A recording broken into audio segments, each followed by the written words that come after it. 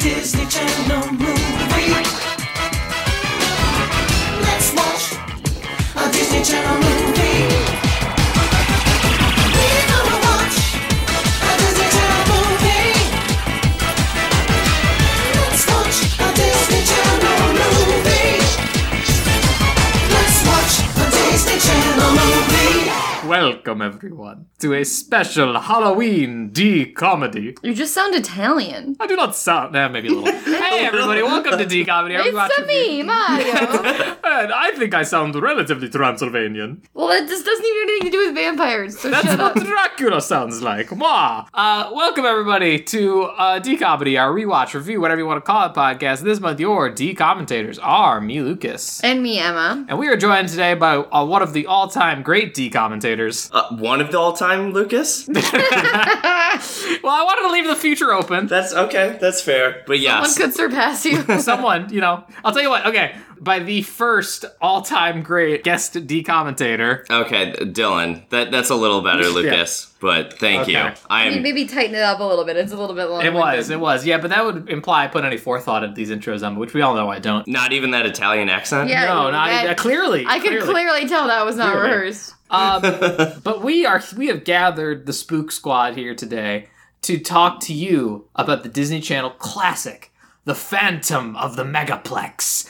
Admittedly, and I'm going to apologize right up front, audience, not that scary of a movie, in my opinion.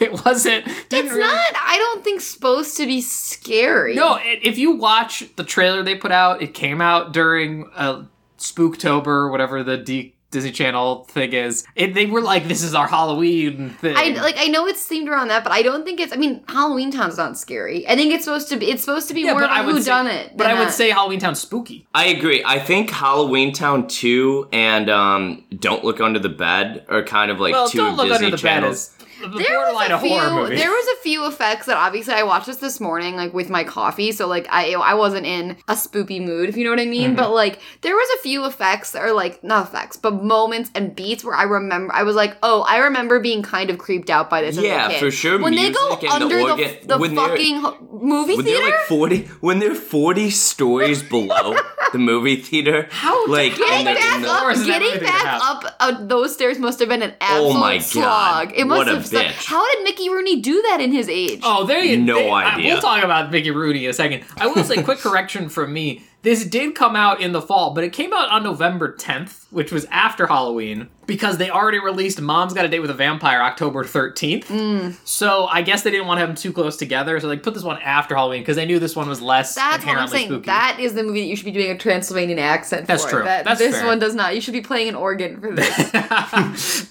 I should be wearing a half mask that the audience can't see. Which, for the record, if you were expecting this to have anything to do with the Phantom of the Opera, it's nothing. If you look it up online, Dylan, I literally Wikipedia'd it, and like the first thing is like they actually write in Wikipedia like incredibly loosely based on the book The Phantom of the Opera. Yeah, it's not based on the musical. It's based on the book.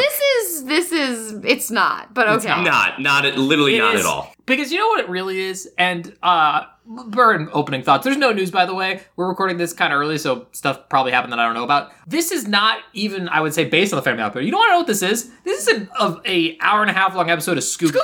It's Scooby-Doo! Yeah. And that's why I think I like it, because I loved Scooby-Doo. That's exactly why I love it. I also love Scooby-Doo, but it's like Scooby-Doo with none of the characters I like.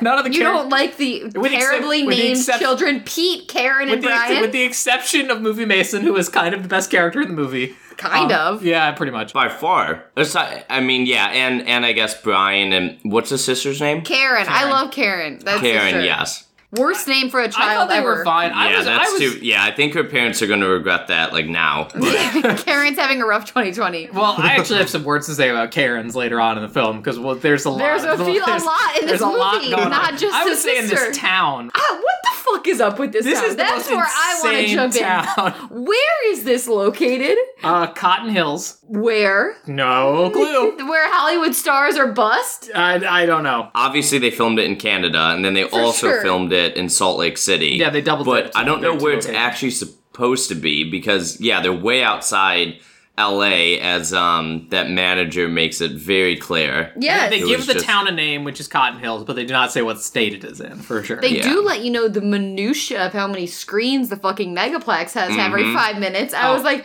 we don't have time to place this on a map, but I need to know exactly what movie's playing on all 27 of these screens. That's a lot of theaters, by the way. 26. 26. Oh, this theater was massive. It is massive. But the reason I know it's 26 is because there's not really a tagline for this movie. There's only like one poster that had a tagline when I was looking up one. And the tagline, quote unquote, is the Cotton Hills Megaplex has 52 employees, 26 screens, and 1 uninvited guest. Why do they have 52? That was actually one of my first comments. I was like, is the entire local public high school working at this yes. movie theater? Yes. This movie theater exclusively Dylan, employs children. You also I thought that was breaks somewhat so true to many life. child yeah. labor laws in throughout yeah. this Dylan, film. No, not even child labor, just labor laws in Labor general. laws in general. Really. This, I was like, what part in the climax are they gonna sue this fucking guy for all he's worth? Take him to the cleaners. Yeah, you think Ricky Rules Yeah. is going to let that slide? He's filing a class But action. No, he- guys, they do that intro where they intro all the guys. Like, okay, so those are all the kids working at the theater. Smash cut Yeah. to 40 more kids that he's yelling at. I was like, how many Yeah. employees is Well, this we place? got the important ones because those are the ones with nicknames.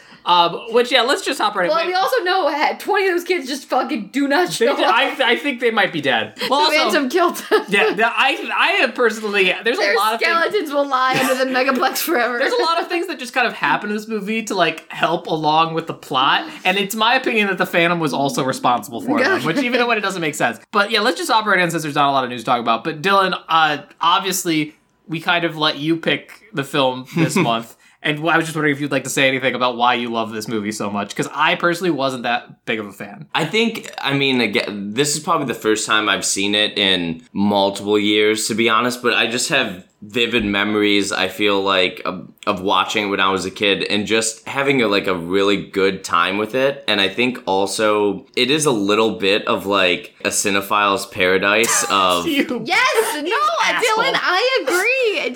No, it is because like I love films and like Brian and Karen are like, Brian is constantly rattling off like the fake quotes films. They are so and funny. plots They of all are. these fake films, and I was like, I kind of dig this. And Movie Mason is like a walking cinephile, so I think when I was like a kid growing up, also like liking movies and liking DComs, I was like, oh, this is just like my total jam all around. And it's like, and yeah, when you're kind of a kid, it's like, oh, it's kind of a mystery. Is it like this old dude who might be fine, might be super creepy? Is naive. it the fucking projectionist guy? Like, Yeah. so I think there's a lot of factors that I grew up really liking it. So this is the Disney Channel Cinema Paradiso, is what you're telling me. For me, it very well could have been Lucas, yes. Okay. I also, this was one of my favorite, I think it's probably one of my top 5 DComs, at least it was growing up, I watched it a lot. I don't know if it's like, I would still rank it there, but I will say yes to everything Dylan just said, and also like, I love movie theaters. Like my favorite place in the world is a movie theater, like that is my happy place. Like I love going to movie theaters, so something about the setting I love it taking place in this massive movie theater. I think I loved that growing up. And then I love mysteries. I love Agatha Christie novels. I love like a whodunit that's not scary. Like I don't like thrillers. I like things like where the murder takes place in like an innocent English Hamlet and you're never scared really, but like you want to find out who did it, which is this. It's not scary, which is why I liked it as a kid, but it's still a mystery. Obviously now as an adult, it's very obvious who did it, but like when I was a kid, it was like, oh my God, like what a great mystery. I liked that. Also, do you know what's special about this film, guys? What? And us talking about it? Us three watched this film together. I do remember, because I was going to say, I've seen this movie one time, and it was in our basement of our house. It was a With- it was like a Thursday night, and we all had Friday off of school for whatever And this was on. bullshit And I remember- Friday holiday because that we always got off. I remembered who the Phantom was because we had watched it in this experience. I was like, I've only seen this movie the one time with Emma and Dylan prior, and so I kind of already know what the I reveal guess is. maybe I do remember that now. Now it's kind of all coming back. I feel like, for some reason, there was maybe a football game involved too. Like, Possibly if it was a possible. Friday night. yeah. But I will say, I also just top line, another thing that I had forgotten that I liked about this movie is I like the main character. He's Oh, not an asshole I for like the first Pete. time Yeah, in a long Pete's a good time. guy. Pete's a And good guy. I even as a kid, I had hard times with these movies when the kids were assholes, and he's not an asshole. Except for the fact that his family thinks he is, and it's the most Yeah, insane Yes. plot point of film. Damn it, he fucking keeps let's trying okay. to save money for college. Let's just hop into this. So we open up on footage from the original, like, 1925 Phantom of the Opera starring Lon Chaney. This was a really weird monologue that never is circled back to, where he's like, history, who the fuck cares? And I was like, this has really nothing to do with No, history. no, it doesn't. And it doesn't even make sense with the rest of the movie, but okay. Basically, it's just the history of this movie theater, which is that the town, Cotton Hills, which actually doesn't ever think get name dropped. You only see it on, like, posters and stuff, had a movie theater that opened up in 1925. Its first film was The Phantom of the Opera, and it was super great. Everybody loved that movie theater, but then something... They demolished it. They demolished it for no apparent reason. This thing fucking blew up. Okay, they blew it up. Also, as they show that explosion, Dylan, that fucking Dark Knight level explosion of that movie theater, they then, over the top, he's going, and they say, like, one of the guys still survived the explosion. I'm like, no, he didn't. I'm like, he no didn't. one survived that. No There one were no survived. survivors. Although I will say, it is better than the Phantom of the Opera, the musical's origin, where he just found an opera house and was like, this is mine now. There's someone was inside when it was exploded, like, apparently survived. 40 stories and, down. And then they built, because there's a Yeah. lot of sub-levels to this place. And then they built the new multiplex on top of it, and now he haunts it as the Phantom of the Multiplex. It's just a general Megaplex. legend. Megaplex. Jesus me. fucking Get it right. Christ. So that's just the general kind of legend. And then we meet our main character, whose name is Pete Riley. He is the assistant manager of this movie theater, and he's 17 years old, and I was like, I would never put a 17-year-old. I'm gonna have so many comments on this. Also, the hierarchy chain of different levels of management within this movie theater is absurd. It's absurd. Yeah, it's insane. It's like different levels of knighthood. I can't keep people's titles straight, and also like it is apparently an incredibly sought after position. Any sort of management in this megaplex is incredibly sought And after. it comes with a lot of authority. Like, I was expecting Yes. to whip out a badge at some point and be like, assistant manager. Well, I thought no. When he said I'm the assistant manager, I was like, "Oh, you're 17. That means nothing." No. It apparently means a He great runs it. deal. He's basically running this movie theater. Yeah. So what he's doing is he's setting up, he's like, this is also an insane setup for the film, is that this like, small town megaplex, the owner of the whole chain, Mr. Nadermeyer, convinced... Oh, you mean a Wolfgang Nadermeyer, the best name of all time? No, this movie... Okay, yeah, we're about to get into it anyway. The names in this movie are either the most generic... Karen or Wolfgang Niedermeyer? Or the most, like, comic book level superhero supervillain, where it's like, where did you get these? But, like, Nadermeyer convinced some Hollywood director or whatever to premiere his movie at this small town theater. There was a whole other layer to that you missed, that the movie was shot in Cotton Hills, so now they're doing the premiere here. Oh, I didn't think about that. It was shot there, and their lead actress was also from there. And She it was grew up nice. with that movie theater. I was like, oh, so there's a fuck ton of ties to this, Yeah. this shithole. There's this shithole town of Cotton Hills. So there was multi-layered reasons why they were having the premiere there. But I'm gonna say something fucking crazy. I don't know like what the cash flow situation is in this movie theater. Why did they need to have it open for a full day of normal screenings when they were hosting a premiere there? Yeah. Like, shut it down early. Well, I got the take that this Niedermeyer guy gives very unrealistic demands, because he basically told a small town movie theater, I need you to plan a movie, a Hollywood style movie premiere, despite the fact that no one here is equipped to handle that, and like you don't know what you're And doing. you also must remain running Yes. up until we show up. Exactly. Yes, because he's just like, well, I'm still gonna make that money, like obviously. And the movie, by the way, is called Midnight Mayhem. And it's just, they used the Jurassic Park font, which I thought was really funny. And there's like a picture of a dinosaur. So I was like, wait, is it actually like supposed to be knockoff Jurassic Park? Not really. There's like a monster called like the Midnight Monster or something like that who can like trap people in buildings. I don't know what's going on with it. It's not that important, but it's just weird. But so he kind of gives us a breakdown like, yeah, I'm the assistant There's manager here. a lot of exposition here. There's so much. And he looks like a young, less haggard. He reminds me of Hayden Christensen. I don't know if anybody else got that vibe. I could see that too. Way baggier, like early aughts, like classic Yes. decom, like the button down with the t-shirt beneath and way too huge khaki pants. Exactly. And like and a white blonde New or like Balances. frosted tips, but he has like Yeah. a Hayden Christensen, not Hayden Christensen now Little Italy, where he looks like he's been beaten like a sack of old meat. No, but like back like when Attack he of was the cute and Clones. younger. Like yes, Attack of the Clones. Yeah. Yeah. There we go. Yeah, I get that vibe. But yeah, he's like, I'm the assistant manager. My mom says I work too hard at it, but I just, Why are we bagging on this kid for having goals? They always do. It's the through line of this film. Like, the arc that this kid goes on, and I hesitate to call it an arc because it's so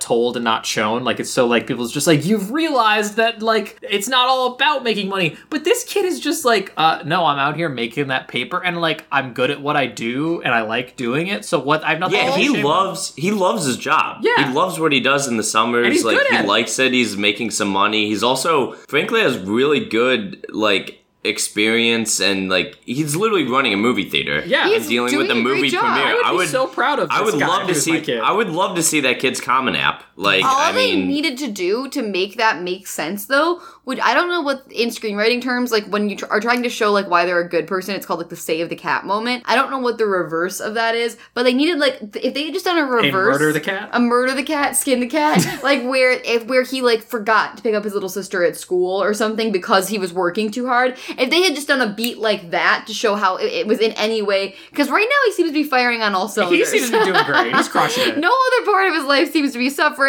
He seems to be doing just fine. And I even wrote down, I was like, I don't remember him being like such a hard worker. This is a very endearing quality in a main character. but you're right. Yeah, the Ma's like, I don't know, I don't know what you're doing, and the sister's like, you're such a hardo, and I was like, Jesus, give Yeah, him we'll a get fucking into break. it more later. Right now we get Also, I don't see you contributing to this family, Karen. Yeah, Shut the fuck no. up. But Brian's mowing the fucking lawn. Brian's like 7.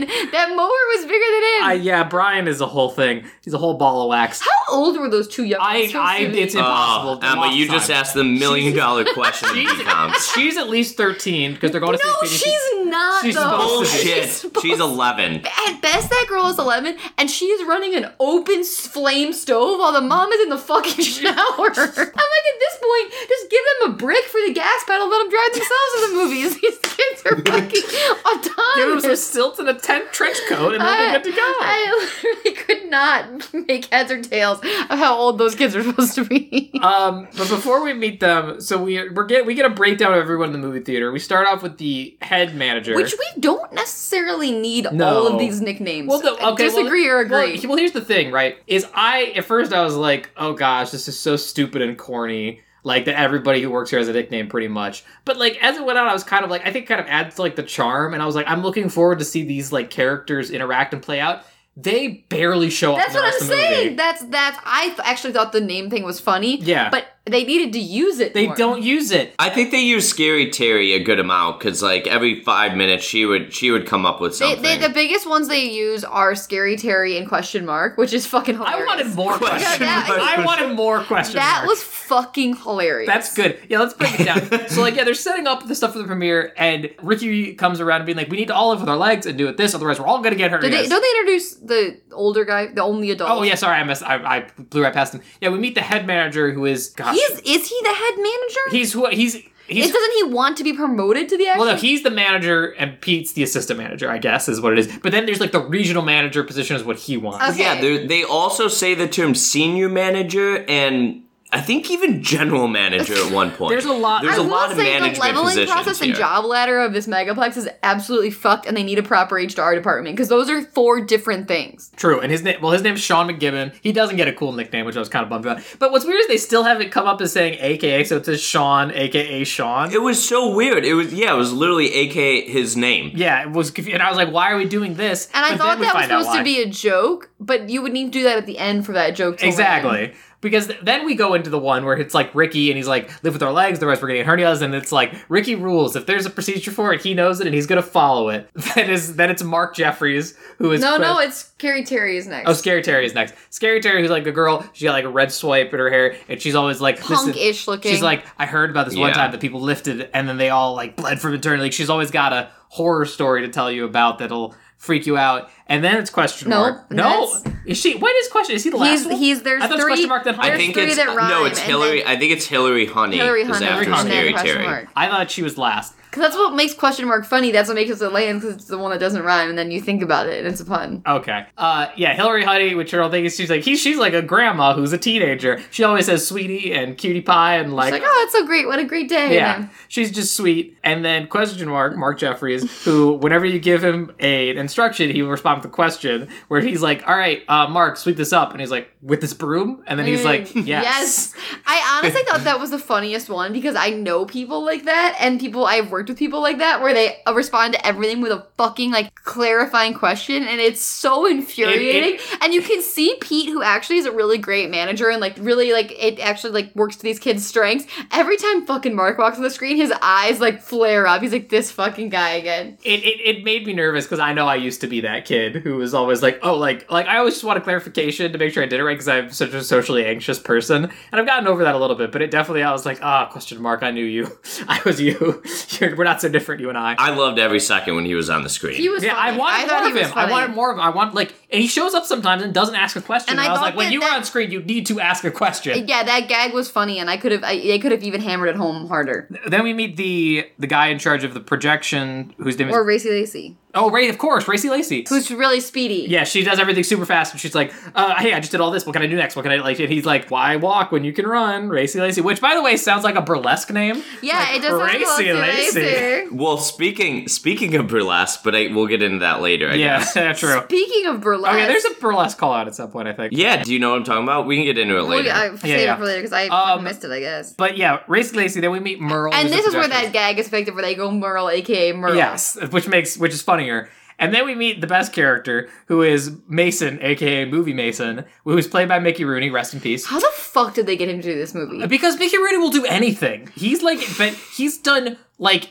so much, just all over the place. I acting. also, correct me if I'm wrong, did he die like minutes after they yelled rap? Like, no, he died how- only recently. Jesus. Like, he looks. he died. He made it into the 2010s. I literally. Did he really? He Yeah. must have been on his deathbed for immediately Mickey. after this movie. Well, Emma, he had to walk up 40 flights of stairs every fucking day. Mickey Rooney. Did you also notice at the end, Dylan? Mickey Rooney died in 2014. Okay, they don't do a 14 lot years of later. wide shots of him. Like it's all shot from like chest up, and he's I know also exactly what you're like talking about. looking up. Do you know what I'm talking about? Because there's a scene where he's talking to Sean, and he needs to lean back to like talk to him, and it makes him look insane. That he's just like, "Yes, I'm Mickey Yes, Rooney." okay, so they shoot him from chest up, but then also they do one very wide shot at the end, and he's wearing, what is that, like orthodontic footwear with a suit? Like he's Oh, in no. a full suit, and then there's like those old people orthodontic shoes, like he clearly needed those to be able I think you're to looking for walk the word around. orthopedic. Orthopedic. Orthodontic is braces. Yeah, with the orthodontist. You know what I mean? But when we first meet Movie Mason, who becomes the best character, he's introduced to us as the saddest man alive. Like, I cannot imagine a sadder People treat like shit. Yeah, well, I mean, to be fair, he's clearly very delusional, this Except gentleman. Brian and Karen. Oh, well, no, That's about everybody... it. Well, that's the thing. I would say Sean treats him like shit, but this town apparently loves Movie Mason. Yeah, Like, Sean, man. Yeah, like, he could run for And mayor in that this fucking town. Italian-American ticket taker. Why did we never get introduced to that guy? And he had so many He had a lot of lines. screen time. I think he had more screen time than Hillary Honey, almost. Literally. And he's just shitting on Movie Mason, and I'm like, shut up, dude. And also, I don't know if he's Italian-American, but he read that way to me. But, so, his whole thing is that his family owned the movie theater that went up before the Megaplex, and now that the Megaplex is taking its place, he kind of had trouble letting go. So he shows up to the Megaplex every day to work. He like writes up his own work schedule and gives it to the manager, and then the manager just throws it away because he's the delusional man who doesn't work here. And it's like, that's so sad. Just let him pretend he works there. What the fuck is... Yeah. What, no that's- skin off your nose? Your whole theater is run by children. You can't have one older dude. Well, literally, that is the other thing I did want to point out, is that when we do the rundown of this fucking workforce, there are two adults. The projectionist assistant and to the the regional manager. manager and the projectionist. Everyone else is a child. Yes. Which child. again goes back. We can get into it, but like I get in DComs, they a lot of times don't like show kids at school or kids go to like high school for like homeroom and then leave for the day, you know. But like I guess this is summer. But what happens when all these kids are in school in the fall. This movie theater is literally Sean. That's why no one else. Yeah, that movie theater shuts down. This is a 3-month-long thing. That's Yeah, the why they Phantom can't only shut down haunts for it while one. it's in operation, which is the 3 months of the summer. Otherwise, he has the run of the place. They have no permanent employees. None. They all are part-time and under child labor laws, which means they can only work so many hours a week. So Not if you ask Sean. So then Pete, he's giving us this whole intro monologue over all the footage. And he's like, I'm not only rushing and all excited tonight, right now, about the premiere, but it's because there's a girl coming that I invited. Her name is Caitlin Carradine. I didn't even know she had a last name. Yes. And I got her tickets to a movie before and then passes to the premiere. But don't worry, it's not just her. It's my favorite character, her fucking friend Lisa, who is also there for no fucking reason. And also, like, we were talking about this before, and I get what you're saying, like, it wasn't a date because, like, he was working, but it's so weird how she is in every shot right, like they cannot have a conversation without Lisa and her thick ass eyebrows being like right in frame with them. I'm like, give them a moment, like give them a sec, Lisa, like let them have a sec. If we're really talking about people who don't want to give them a sec, we're going to talk about Donnie a little bit later. Who begs a lot of discussion. But more importantly, so yeah, everyone's kind of running around trying to do their thing, like and scrambling. But I was immediately stressed. Like I was stressed. I'm like, the tension's palpable. He is running this movie theater that is showing 400 movies an hour, apparently, and they're not going to give him a second to shut it down for this premiere that he's planning, and then also on top of that, he's booked himself some sort of weird date, and I'm like, you have too many balls in the air, sir. Yeah, but he's juggling them well. That's true. He wears the stress well. But yeah, so they're all struggling and like they're all running around getting everything ready, and it's like early in the morning right now. And so Sean calls them all together, being like, "All right, guys, we've been asked an impossible test." I will also say Sean as like the only adult aside from Merle, who we don't see that much. His actor actually does a pretty good job. He kind of just like goes for it and is just like, "Yep, fun TV kids movie. I'm just gonna like have as much fun as I can up there," and I feel that, and I appreciate his actor's work. But so he is like, I need us operating 100%. Mr. Niedermeyer is counting on us. We're gonna do it. They also say that he like idolizes Mr. Niedermeyer because he's like the head of the CEO. His idol. And there's a lot of like quotables that he pulls out of his ass that are attributed to Niedermeyer. Yeah, where it's like a smile when you greet brings him back in the seat or something like that. You know. Oh, throughout the whole film, there are these really odd liners like that aphorisms. Yeah, Sean likes saying that Pete also likes to say a ton. Throughout the whole film, they say stuff but they're like that. all attributed to Wolfgang Niedermeyer. All of them are Wolfgangs, yes. And so, as he's saying that, he gets a phone call from Niedermeyer, being like, "Oh, yes, Mr. Niedermeyer, everything's going great, we're all ready." This was really obvious, and I don't know why they did this right at the top. It was a little much for me. It's a weird storytelling choice. Like, I would have at least kept this phone call more vague. Or put it later. Yeah. The only thing I would say, yeah, aside from this, like, this phone call being a huge foreshadowing and stuff, is if you're Niedermeyer, why do you fucking tell the guy, like, who's running your biggest premiere that he didn't get the job to possibly, like, piss him off? Literally hours before, like, dude, read the fucking room. Well, no, save that info for tomorrow. Yeah. No. Yeah. You guys are both so wrong, because you're missing on the most important point, is that Niedermeyer sucks. He's a terrible boss. Okay, guys. He's a terrible also, CEO. Can you guys clear something up for me? Because I actually rewound it a few times. This call that he has is him telling Sean he didn't get promoted. that he didn't get promoted because he's giving the job to his son-in-law? Yes. Son-in-law, yeah. Who has a crazy last name. That is what I have to talk about. Later, we then see a different phone call with Niedermeyer where they are, like, talking about, I guess, the premiere. And he goes, "Okay, yes, you and LaMonica. LaMonica. And I'm like, I assumed that was a woman. Oh, the whole film, I thought he kept saying Monica. I thought was so that was lost a at that. woman. And then at the very end, we figure, is LaMonica his son-in-law? Yeah, it's his son-in-law's last name. That was not fucking clear, okay? I picked up on it because I had the subtitles on, so when they started calling him LaMonica, it showed up. I thought he was talking about someone named But Monica. yeah, Sean can get this big promotion he's been angling for, but he like kind of has that moment of like, all right, well, I don't have time to process that feelings. Pete kind of picks up some slack for him and is just like, all right, everybody, go home, get geared up for tonight. We're gonna do it. It's gonna be great. Yeah, but also this is where Sean goes, you're a good man, Pete. If anything does go wrong, I'm fully prepared to blame you. And I'm like, you're going to blame a child. Yeah, well, I was expecting him to come back. I was expecting him to be like, oh no, if something goes wrong, it's my ass. But Pete's just out there handling shit. But no, yeah, Sean's ready to throw him under the bus. Which, like, honestly, he's a 17-year-old. This isn't his life. This is Sean's life. That's like, true, I honestly throw him under the He bus. can come back from this. He can come back from this. This is just, as Dylan said, this is just for his Common App. This is not, he doesn't have, Sean might have a family. We don't know. I don't think so. I don't think he has a family. I'm pretty confident he's a virgin, but I didn't want to say that.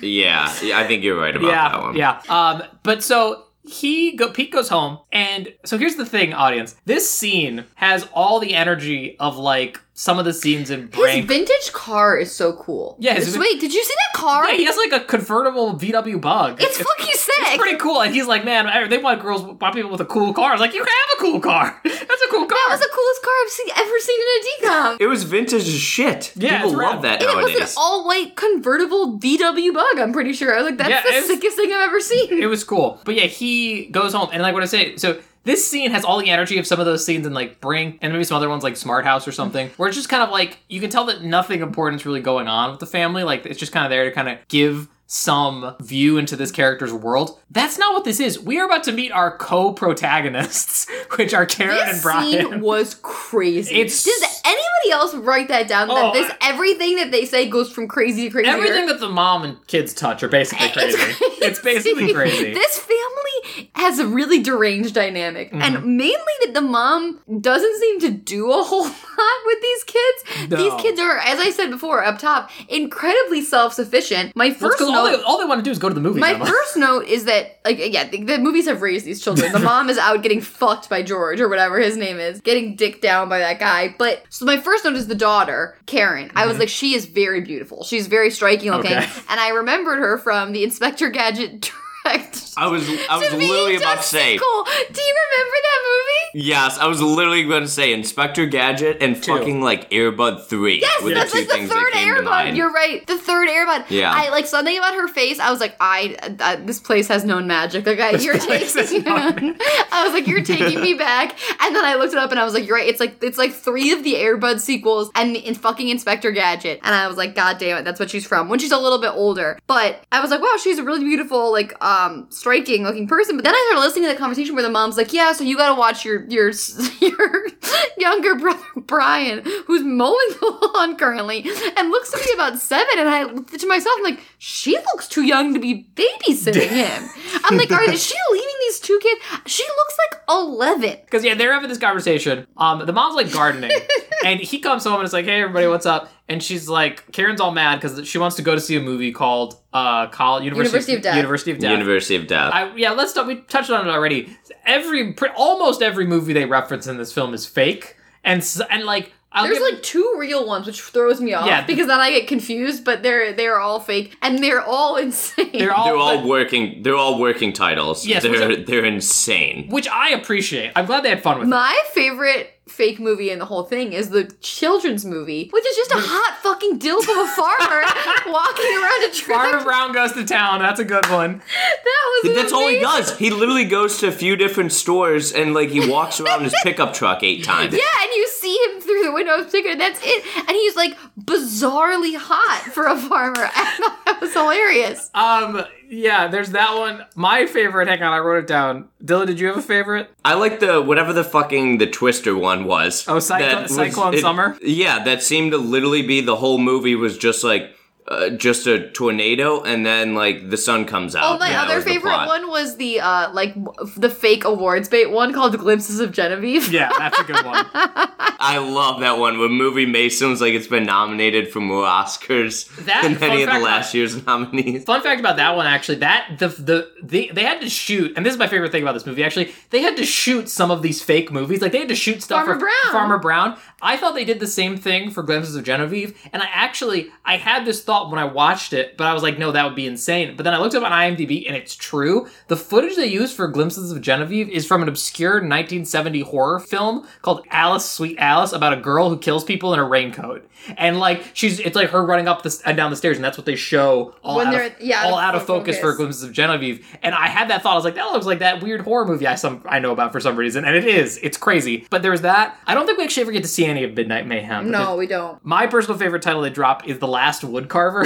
Yes, that was a great one. Which the way, it doesn't sound funny on its own, but in the context they give it is really good. But so Karen wants to go see this movie, and the mom's like, no, you need to watch Brian because George and I are going out for dinner. And all of the kids like surround her, like, so he's gonna marry you, right? Why are they so obsessed with this mom getting fucked? They want a new dad. They are obsessed with this George character. Yeah, but they're actually like great kids and stuff. Like, because usually it'd be the opposite. Do you know what I mean? Like, this guy's not gonna like come in and take over dads. Oh yeah, like, by the way, these kids were the exact opposite. Dad is so dead. And, 100%. But you know what? He loved movies, and other than that, they're not really missing him because George is there. And they love George. I actually do agree with you though, Dylan, because I actually am very sick of that trope of the kids hating the new father figure. So it was refreshing that they were just like, yeah, you know what, Mom? You go out and get dick down tonight. We'll mow the lawn and make our own dinner. Well, that's also the thing though. I think all three of the kids were like, please, go out, get fucked, be with George all night. We want to be at the movie theater. That's true. They would live there. We'll fire up the stove ourselves. I actually thought, quick spoiler alert, the end of this film is Brian talking to Movie Mason. I thought the movie was going to end with Movie Mason giving everything to Brian, like Willy Wonka being like, you live in the movie theater now, Brian. Like, this is your house now. But I also don't think Movie Mason owns No, not the movie theater itself. His Phantom of the Opera-esque base beneath the movie theater. Because as we all said, Mickey Rooney's going to be dying. I thought Mickey Rooney was gonna die. Yeah, for something, or like his spirit was gonna move to Brian, but not the point. But yeah, so they're like, yeah, you should totally marry George. He's great. He makes you so happy. But not just like you should totally marry him. Like they were like, when's this fucker gonna pop the question? They were like, stop giving the when milk away. The ring on it? It's like he's not gonna buy the cow if you're giving the milk away for free, Mom. Also, I think the mom, we see her gardening later on. We got some plant. Oh God, I can't even get into that plant analogy. I can't even get into that metaphor right now. I think the mom's got something with like her, herbology, but I can't get into that right now. But the thing is, she's like, he'll propose when he's ready. And the thing about the mom, that there's a couple more scenes that we're probably gonna skip over because they're not in the grand scheme important. But like, I cannot nail down whether or not this mom wants to marry him or not. I don't know. She seems kind of forced into it at the end. She seems like she's not ready to get remarried, and I'm like, that's fine, but make that clear because like. He also seems like he's like, well, I'm trying to take it slow. And then she's like, oh, yeah, you should absolutely take it slow. And then he's like, no, screw it, I would ask you to marry me. And she's like, well, I guess. And I was like, This is also the mom from Veronica Mars. I could not figure out what I knew her from. But so, like, Karen negates all this nice George talk and is like,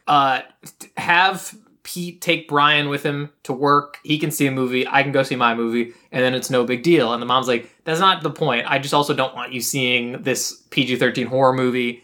But you guys can both go see Farmer Brown tonight. Pete will take you, and then we'll pick you up. I also said, why is she doing this to her poor oldest son? The kid has enough fucking going on without needing to shuttle these kids on a dinner break. Well, yeah, and Pete also kind of tells her when she walks in the house and he's eating the largest bowl of cereal. That is so. I wrote that note too. It's like it's a salad bowl. It's a decorative like salad bowl, and he's just pouring as many cornflakes as possible into it. There's also he's bulking up. He's got an 18-hour shift. Well, guys, thank fucking God he did. His dinner break gets canceled. He doesn't eat until breakfast the next day. After boning all night long. Yeah, but it was a good breakfast. But guys, there's a weird line. Like, this movie actually, like, doesn't have so many of these, like, the decoms where it's like, what the fuck was that? But the mom walks into the kitchen and goes, whoa, slow down, I'm not gonna steal any of your woolly mammoth meat. I was like, what the fuck? In reference to his cereal. Yeah, cool, because he's, like, hunched over, like, just shoveling into his mouth. I said he looked like Gollum eating from The Lord of the Rings. Like, he's just like, and he's like, I'm so hungry. I was like, how early did the movie theater have you come in? He works 20-hour days with no breaks. He's working down. He's down at the sawmill, He's like, and also this is another weird thing that never comes up again, where he's like, oh yeah, Ricky and me were up on the roof, and then she's like, Ricky and I. She said that to the daughter. She does this multiple times. Well, then we find out that George is an English teacher. Are they both English teachers? I don't know, but I was like, why are you the grammar? What if he's the English teacher? I wrote that down, and I thought for sure I missed something, and Luke and Dylan are going to say, oh no, she's an English teacher. She says it. No, George is. We don't know what she does. She gardens. I don't know. But so, yeah, she says, there's actually, you know what? There is a non-zero possibility that she does not not work, and Pete is making all of the money for this family. Because Oh, that boy 100%. works so hard. Well, so is Brian. Brian has a lance. Brian probably goes around and mows the neighbors' lawns and stuff for money in the mornings. And Karen's just a piece of shit. Guys, Karen's cooking everything for the family. That's true. Okay. She made them all dinner. Karen cooks.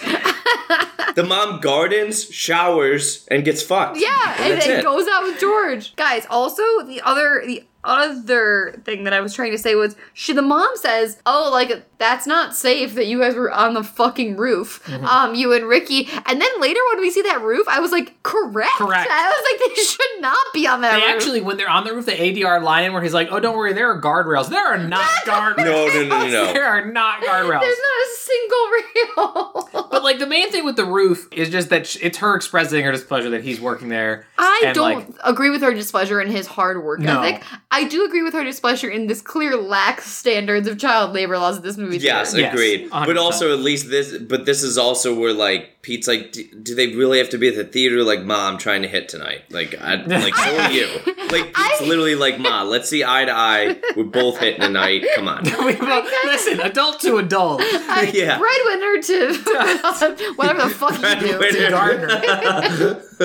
Also, though, guys, I had the exact same note, Dylan. I actually kind of liked their relationship in that moment because it went over a lot. This is why I like him as a main character. I thought he was going to be a dick and be like, Mom, I fucking hate my sister, and then like, I don't want to take them. But he's just kind of like, oh, Mom, it's kind of a big night for me, and also, like, I'm trying to get it. I'm trying to smash. Yeah. And this is going to really create my style. And he's like, he tells his mom, like, I got this girl coming, I like her. It's a And the big mom premiere. seems very sympathetic, but then is like, I don't care. Yeah, I got my own balls to juggle, and not in terms of Those are metaphysical George's concept, it's balls. George's balls. And this is also, I feel like we talked about this at length, so not to tread ground we've already treaded. When a character has a dead relative, if they actually do something with it in the story, that's great, and that's not anything we need to make fun of. But when they do this, where they kill the dad, and then they have one literal scene where it's just like, Dad loved movies, huh? And they played this music. The sad music.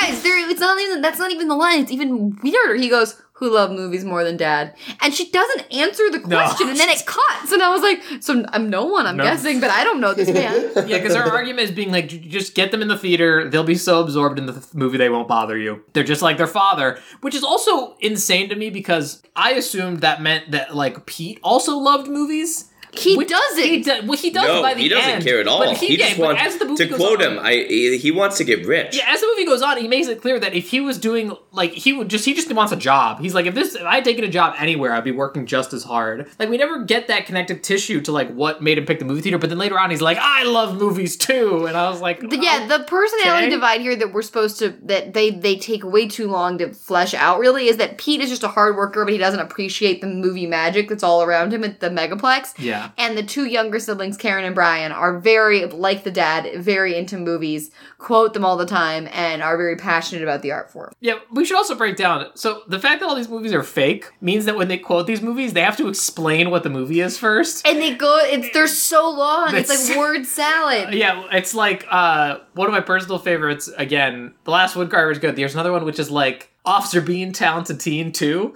It's like, this is just like an Officer Bean Talented Teen 2. And I was just like, that's nothing that just came out of your face.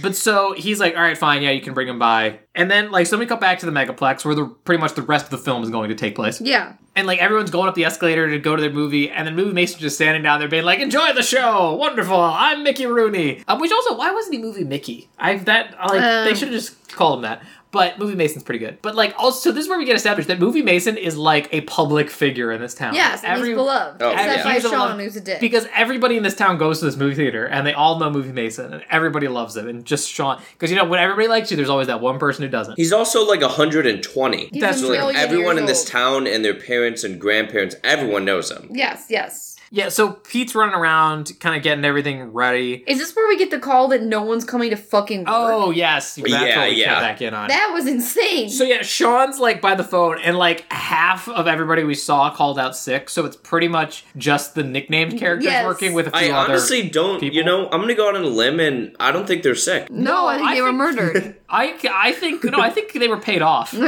or murdered. It depends how unhinged the Phantom is. And then that is the catalyst for Scary Terry or someone to go, yeah, like, dinner break's canceled. And that's what I wrote down. They can't do that. You can't No, just you tell legally can't do that. And Ricky Rules says what that. Is it? Ricky Rules? Isn't he like, oh, this is a violation of our labor contract. Union contract? Union I was like, Ricky, brother, you guys you have no union contract. Let me tell you. I did tell you. I wrote down. I was like, person of the people, union fighter, Ricky Rules. No, it's not even against your union contract. It's against the law. It's just against law. Yeah, they're super understaffed for like the biggest event the movie theater's ever had, which sucks. And then the double life slapping him in the face, Pete in the face, is who shows up at the movie theater. But okay, guys, just a really quick note.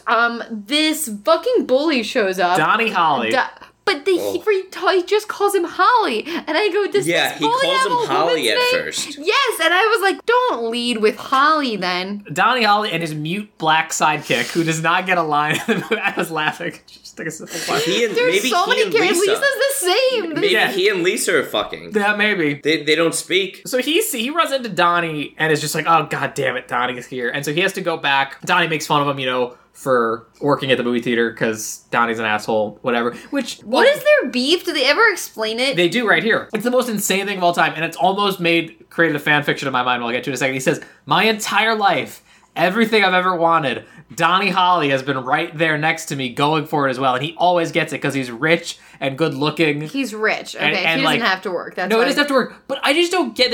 What they don't explain is just why Donnie Holly is always just like screw Pete Riley specifically. Yeah, I don't know. I will destroy this man. It makes me think he's almost in love with Pete Riley and needs to bring him down to his level in some ways. Yes, because there's a weird I don't know why he's so obsessed with him. Yeah, I don't know. You could expand that origin. Maybe they were friends at some point. There's obviously something they just didn't. Well, what I think it's supposed to be here for is that he's a suspect to be the Phantom because he's there to mess with Pete. I never even factored it in. Really? Because they never bring it up. I never even addressed him as a suspect. No, but nobody in the film does. I never thought about that either. There's so many things that go wrong that effectively direct Although, Pete. do you know what would have been amazing is if at the end when they amassed the Phantom, it was his mute black friend. That would have actually been unbelievable. Or Lisa. That would have been a fucking Lisa. plot. I kind of wanted it to be George, if I'm being quite frank. Who is George? The husband. The stepdad who will be the second. The English teacher. The boyfriend. I kind of wanted to be him. That would have been so out of left field. He had some weird, these kids shouldn't be working. They should be in school, in class. No, or he's Movie Mason's secret child that no one knew about. Wow, that is too funny. Oh, throughout the years, Movie Mason had a lot of kids out of Movie wedlock Mason's been with different actresses laying pipe around this town for years. I think the actress that shows up at the end is his daughter out of wedlock. I mean, that's a fuck I think it's chamber a underneath legitimate that daughter. movie I agree. theater. That's a fuck chamber. He was breaking people down. I mean, to be fair, that is what it is in the Phantom of the Opera, Yeah. too. It is. Yeah. It's loosely based on that. 40 Stories Beneath, too? I think that's his own... He even struggles. He's like, oh, you found my... can't say fuck chamber. Hideaway. And a lesser person might think that was just Mickey Rooney having dementia and forgetting his lines. Closes the door that has all the chains and whips in it. He's just so, okay. Yeah, Brian. Oh, those are just props. Yeah, so... Props. That I carry with me at all times. So- He says that later, that he carries props on him. So Donnie's here, and it makes Pete on edge. He's not happy about it. I think Caitlin also shows up at this point. That is such a missed opportunity that they didn't try to frame him more as a suspect. Or just have him do anything, really, because he's basically in this film for no He just was reason. such a B plot. Also... He's not a B, he's a C plot, or a D plot, or an F plot. But then there's a big thing where everybody's apparently coming to this movie theater tonight, and it's not for the premiere. The premiere's after hours. No, they're just absolutely churning business right before the premiere. To see glimpses of Gwendolyn or whatever that it was. Glimpses Of Gwendolyn. I think it was... glimpse of Genevieve, excuse me. And the guys taking tickets at this Italian that guy. They're I recognized also from iCarly or something. I cannot remember what it was. But this is the one guy that's still working at the theater that didn't get a nickname. No. Well, there's the black ticket taker also didn't get a nickname, and he has a couple lines, I don't too. know if Pete has a thing against minorities because why would he not give the Italian American and the black kid nicknames? it feels like a little like rude to leave them out. The point is, You know what? Fuck Oh my Pete, God. honestly. the fact of the matter is that the line to get into the movie theater is really long, and the ticket takers are just going wild. They're not even looking at the tickets as they tear them. Someone could hand them like a receipt Yeah, from they have dinner, and no they would just be like, "Yeah, sure."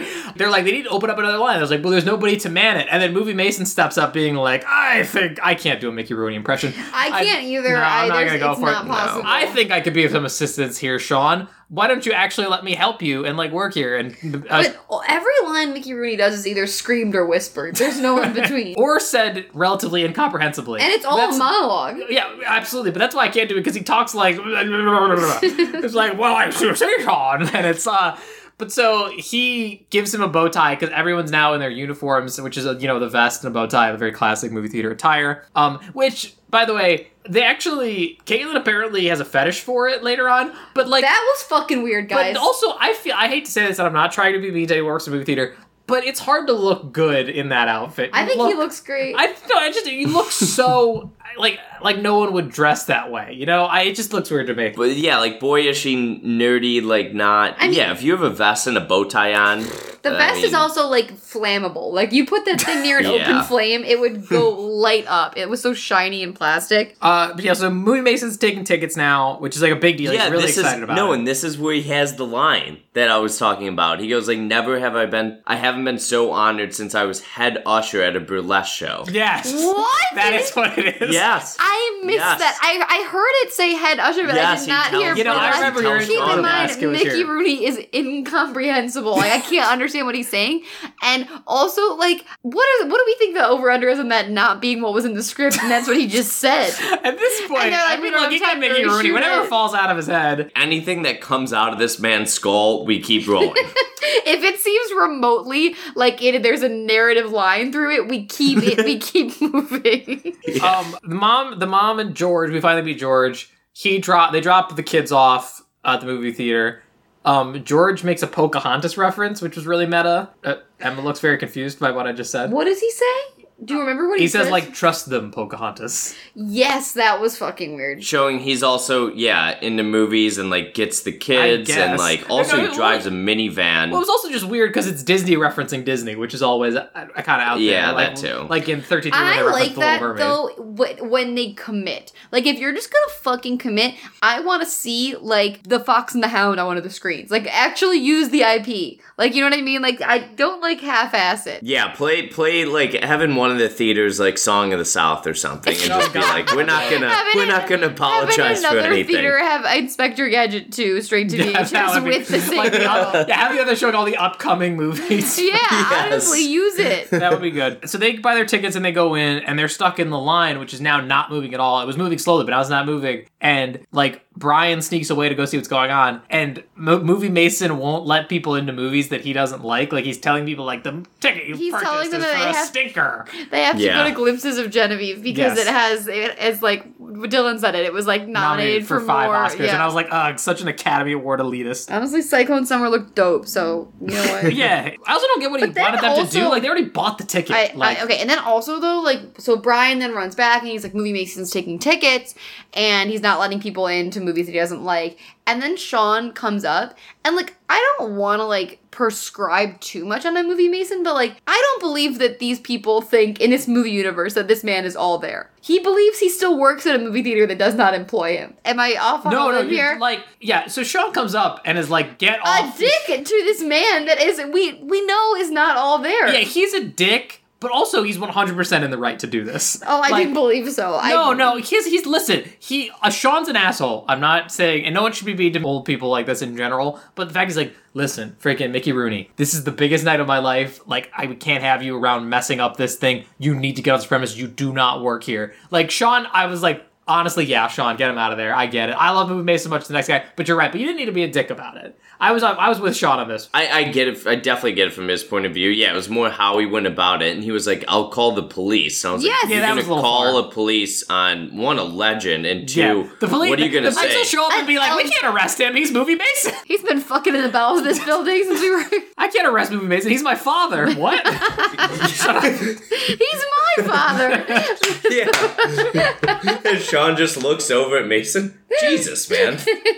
Who do you think your father is, Sean? Fucking in the bones Yeah. of this movie theater for 40 years. But no, it's what Dylan. Hang on, I need to stop the world. I'm not expecting we do this movie that we would get to the point where we're saying that Mickey Rooney has a sex dungeon below the Megaplex.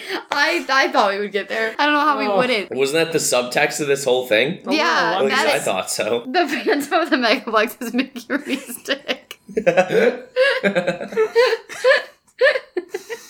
But no, I'm sorry. But what I was trying to say is what Dylan said was that obviously just give him an easier job getting him out of the ticket line, but don't threaten to fucking call the cops on him, especially Keep his dick at the level of your eyes. starting to call the police on him, and I was like, that's just ridiculous. It's We all know ridiculous. this man is harmless and is not mentally all there, and I thought that was mean. It was mean. Then the kids show up. They manage to get in. Let me ask you this, guys. Have you ever seen a movie theater that has dispenser candy like this? Because I was really thrown by this. I think it's a very early. That's felt very 90s to me. Like that. You remember those used to be like Toys R Us, like those little things. I guess. I just don't feel like I've ever seen a movie theater with that. Yeah, I don't think I have, but I wasn't caught up on it. But this leads See, I didn't really But this clock leads it. into the stupidest thing that happens in the entire film. I actually loved this. But it's the most insane. Oh, if only because of the way the extries fall. Yeah. That is okay. so Oh my funny. god. So, well- They launched themselves. So, like, all right, hang on, let's get there. Flying! So they come up into the theater. Pete meets them and is like, all right, guys, get to your seats. Let's go get you set up. And then, like, he's like, oh, wait, I gotta go handle something else. And Brian's like, can I get some dispenser candy? And he goes up to, like, these tubes that have candy in it, and he goes to lift the flap, and it, like, tears off, and he's like, oh, God, like, I don't know, did I break it? But nothing happens yet. But then Donnie, that asshole, comes up and is like, oh, you broke it, kid? Here, let me help you fix it. And then just, like, smacks it, and, like, all the candy pours out. And then, yeah, like, Emma and Dylan clearly found this a lot funnier than I did. I thought it But was clearly the hilarious. director also found it really funny, because they have extras do full-on Home Alone, like, legs, ass that's over ass.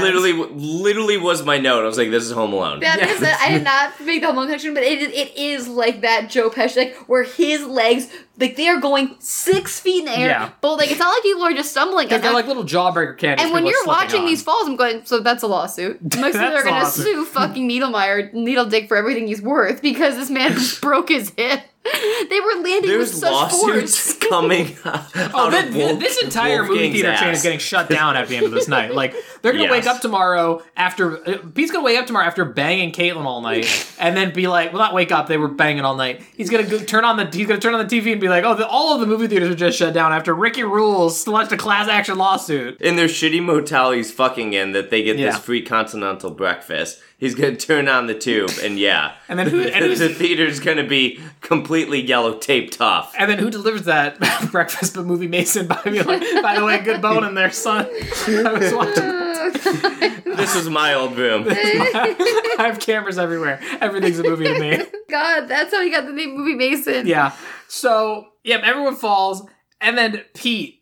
Oh, yeah. Well, he has to go run off. He has to go talk to Caitlin for like 5 seconds, but then he has to go run and fix this. And what he does, the absolute mad lad, there's a poster for another. This is also a good fake movie. What is it? It's like The hockey one? it's like Power Penguins 4, Power Play or something like that, or it's a hockey penguin movie. Was this the one that when Karen and Brian were making Yes, they make a The deal. they were deal. making we a skipped the deal, deal. and Karen's like, "Oh, I'll take you to see, whatever the fuck that is next weekend." Yeah, because Karen, we saw this at home. Thank you for Has her reminding me. own plan where she's going to go take Brian to Farmer Brown, but then Ghost just town. set him down and then go sneak out. Also, To go to- her two friends kind of seem like bitches. Oh, the one was a massive Well, bitch. I think all of these girls Yeah. hate each other. I think Did. none of them are I actually thought friends. that was actually very true to life of being a 13-year-old girl. Oh, absolutely. Like, I when did your friend too. is just a massive cunt to you for no reason. Yeah. I was like, what the didn't fuck? expect you to go so top shelf with that language, but But okay. I- I mean, her friend that like yelled out like, "I'm Karen," whatever. Like Yes, that you girl know. was awful. I think all of these girls are trying to destroy each other. And she's like, you're missing the whole fucking movie. I'm like, relax, Aubrey. Like, I don't know what you put. I don't know. She was just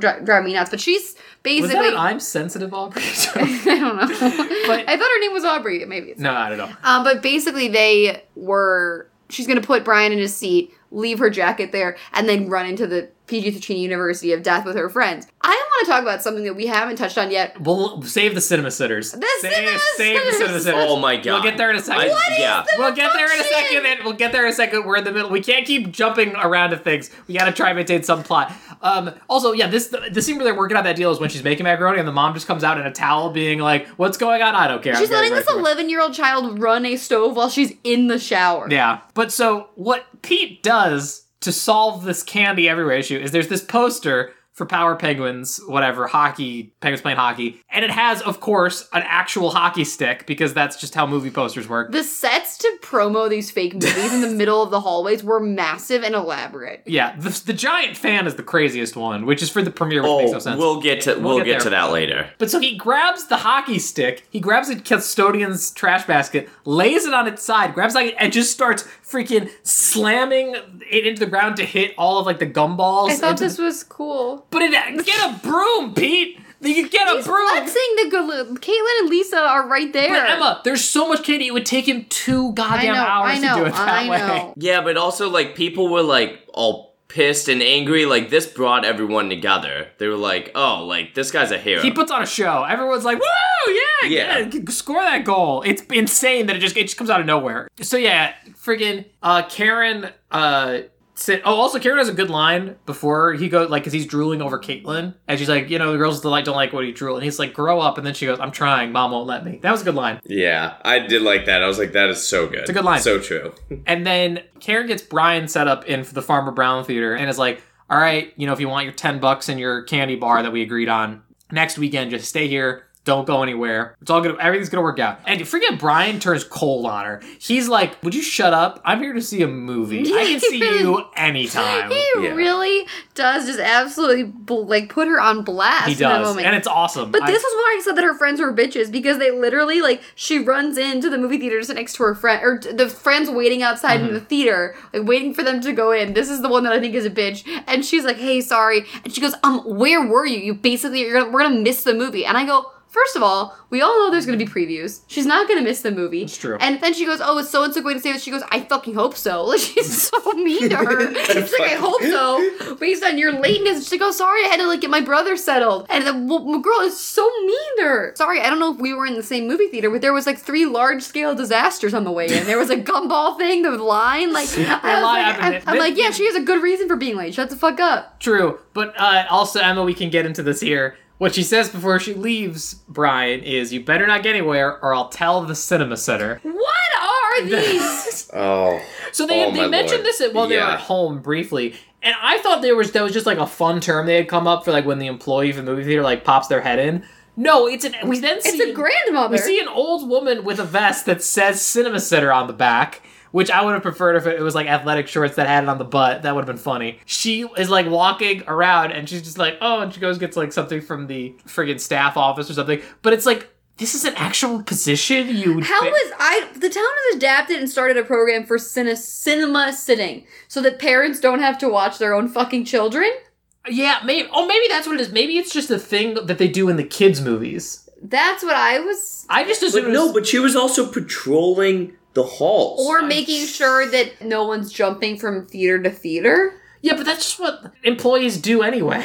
So when I remember the very first time I watched this, my thought was, this is some old lady that goes into rated R movies and makes sure there's not kids in there or something. Yeah. But that's that's not what it is. I don't understand the powers this woman and has. I also remembered this movie thinking that I thought we were supposed to be scared of the cinema sitters because Karen wasn't supposed to be in that movie, but is she 13? Can she be there? She says, I assume, she's I told her it was PG-13, so it's fine. I think she says at one point. I was like, could she feasibly get kicked out? I think it's more that she's leaving a child unattended. Maybe. That she's leaving Brian unattended? I'm not sure. But the fact that they were just a cinema center. And I was like, no. What? I don't know. And then Pete has caught up with Caitlin and is sitting in the front row of the theater she's in, flirting with her. And it's very... Oh, yeah, he's putting the moves on. Yeah. Hard. It's very awkward Disney Channel flirting. But she's really into that bow tie. She has a fetish for the movie theater clothes. I don't know what it is. And that's when Lisa goes, he's like, oh, really? Thinking that she's kidding. And Lisa's like, no, she's a fucking freak. She's into that bow tie. She wants you to come home smelling every night like popcorn. Lisa's she said it to me multiple times. She wants you to wear the bow tie and nothing else. No, the best. The She bow tie, wants the you best. to rub butter all over her. Ew. And they also then this is when he's kind of like flexing on them because he's like, yeah. I basically run this place. Honestly, not that much of a flex. He is basically running the place top to bottom. But he's like, I gotta run this place. Like, if you want, I can like hook you up with the premiere if you want like seats and you want to meet. Who's the celebrities? I don't even remember. Oh, the they celebrities. also have like it's like Ashley Metz and like Jacob Johnson. Madison Ashley Metz and then Jesse Johnson. Jacob Johnson, I think. And so it's like, yeah, if you want to like meet the celebs, like I can hook you up. And like then there is a line where Caitlyn goes, and it is the weirdest phrase I've never heard this. She goes, how raw would that be if we got a picture with Jacob Jesse Johnson? And I was like, what did she just say? Well, she wants it raw, Emma. That's what it is. She's got plans. Yeah, that's exactly what she was hinting at to Pete. The only thing that's gonna be between them is the layer of butter. Give it to me movie Mason style, is what she meant. And that means 40 stories down and a camera recording. Also, the bow tie foreplay is so wild. Like, you could cut the tension with a butter knife. Like, when she's like, here, like, he takes off his bow tie and puts it on her in this, like, sexy little dance. Oh, it's absolutely a sexy little dance. But who cuts into that sexy little dance but Donnie? Donnie Holly, who just jumps over, like, the seat being like, oh, hey, Pete, and, like, puts his arm around Caitlyn immediately, despite the fact that she is very clearly open for business and he is very 6 to midnight about them each other. Like, there's this weird, we also saw him, like, walk away with her, like, there's this weird, like, who's she gonna choose? But she very into every time Donnie shows up, she's just like, ugh. Like, it's weird. Like, but Donnie's like, hey, someone's looking for you. Something about, like, the popcorn machine going crazy. And he runs out the concession stand and, like, the popcorn machine's just full of popcorn. And everyone's like, we only put in the normal amount. I don't get how this happened. The switch to turn it off won't work. And he's like, guys. And he unplugs it. Everyone else needs to step it up. Pete's dealing with fucking amateurs. And this is where the first failing of question mark is Ricky Rules goes, why didn't we think of that? I was like, have question mark at. He's right there. But so he solves this popcorn issue, and then he's like, what's going on? Why didn't you guys find Sean? And they're like, no one knows where Sean is. And Mr. Nadermeyer keeps calling like every 5 minutes. Looking for him and like checking up on tonight, making sure it's all good. Because again, he's a shitty boss and is micromanaging the hell out of this thing. And it's like, so no one knows where Sean is. And he's just like, okay, all right, everyone just keep doing the best you can. I'll get this all figured out. And then I think like Lacey or somebody comes up and is like, Pete, emergency number 2. She pulls him into a theater where they're showing glimpses of Genevieve. And it's all like out of focus and like flickering and you can't see it, like what's going on.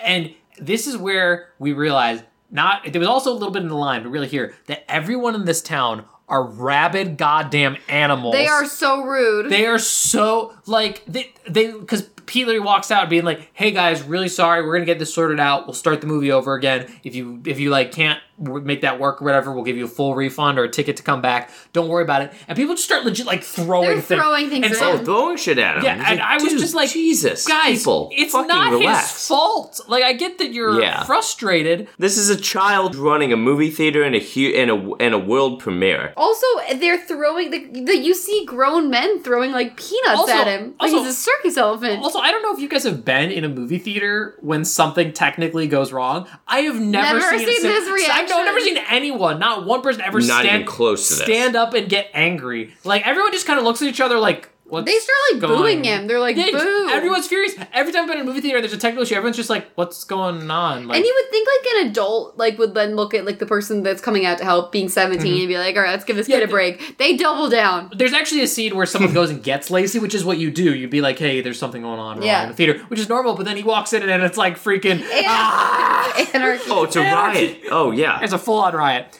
So he goes up into the booth with like Merle to try and figure out like what's going wrong and fix it. And this is where Brian. That's what I was like, where the fuck is Merle? And then they were like, he's in the wind too at certain. Right, because he's the only projectionist there. Every other projectionist is gone and sick or whatever. So he's bouncing around between all the booths. And this is where Brian inserts himself in the narrative, being like, it was the Phantom. So yes, of the Megaplexxx, like the title. It's like the Phantom of the Megaplexxx. Clearly, he's upset that you've brought all this Hollywood nonsense to his movie theater. That's not good enough motivation. It's a terrible motivation. I would like the Phantom should have made himself maybe a bit more known And Yeah. then I think they should have done a legit Scooby-Doo thing of like them being like, oh, it's not real, it's just someone playing a prank or something like that. Like the Phantom of the Phantom of the Megaplex isn't a real thing, obviously. And then over the course of the film, they kind of have to unravel that. But he's just like, oh, he's definitely mad, and he's the one who caused this, and all these problems, they're all the Phantom. Pete's like, Brian, you're 7 years old. Yeah. Go back and watch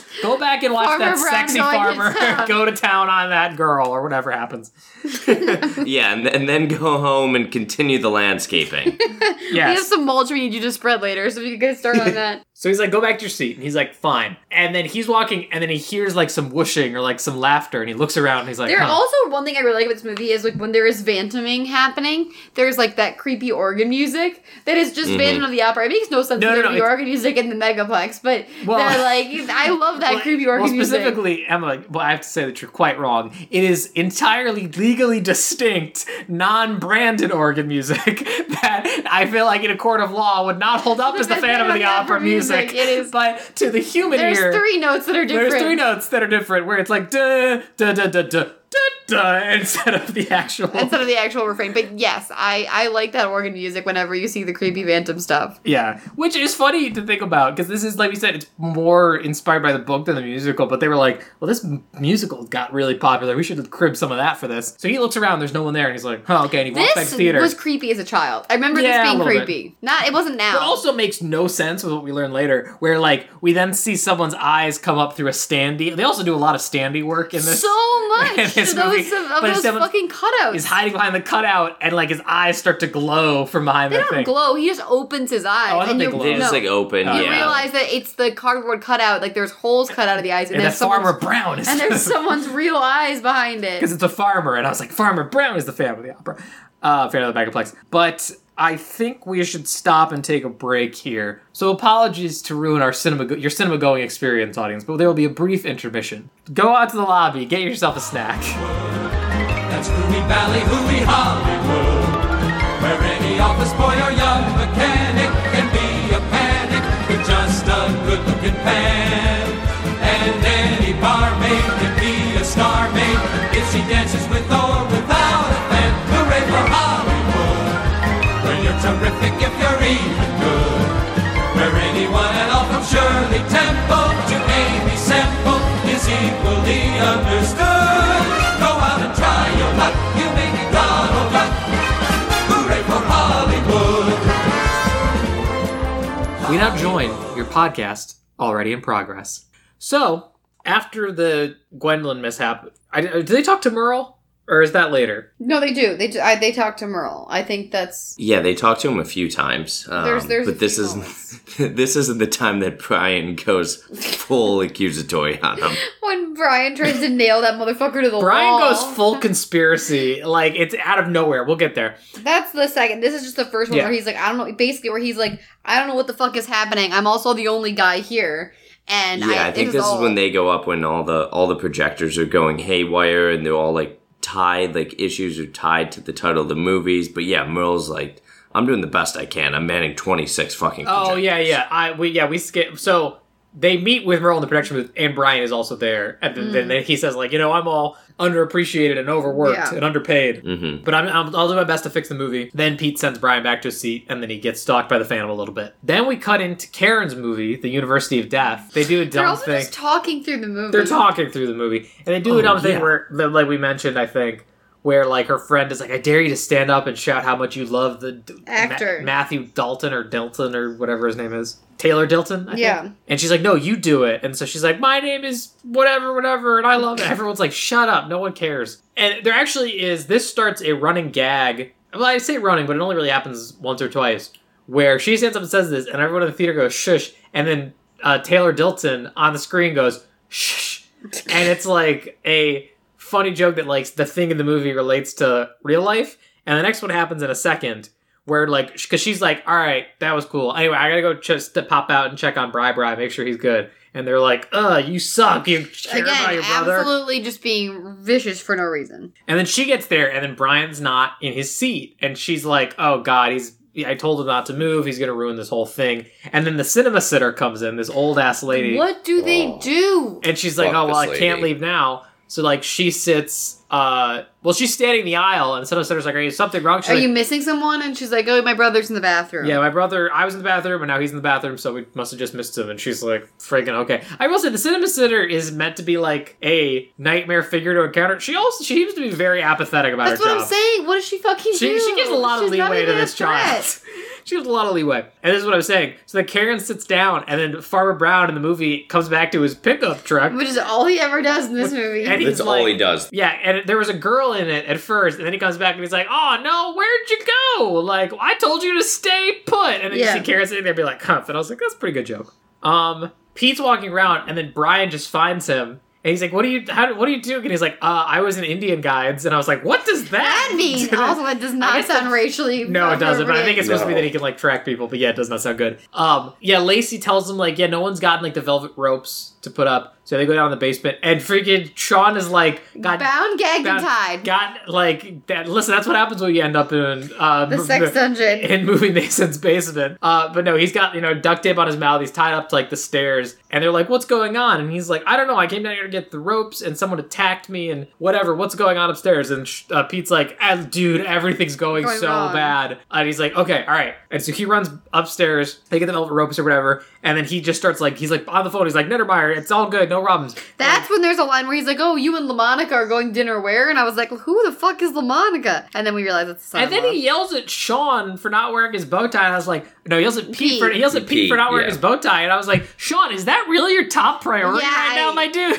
I was like, also, like, let's look in a mirror. You were just tied up for 3 hours, and Pete's been keeping this place afloat. So then he's like, okay, great, I got my manager back. Brian, you super need to go back to your movie. I've got some serious stuff to do this. And this is where we get started, that whole thing where it's like, oh, serious.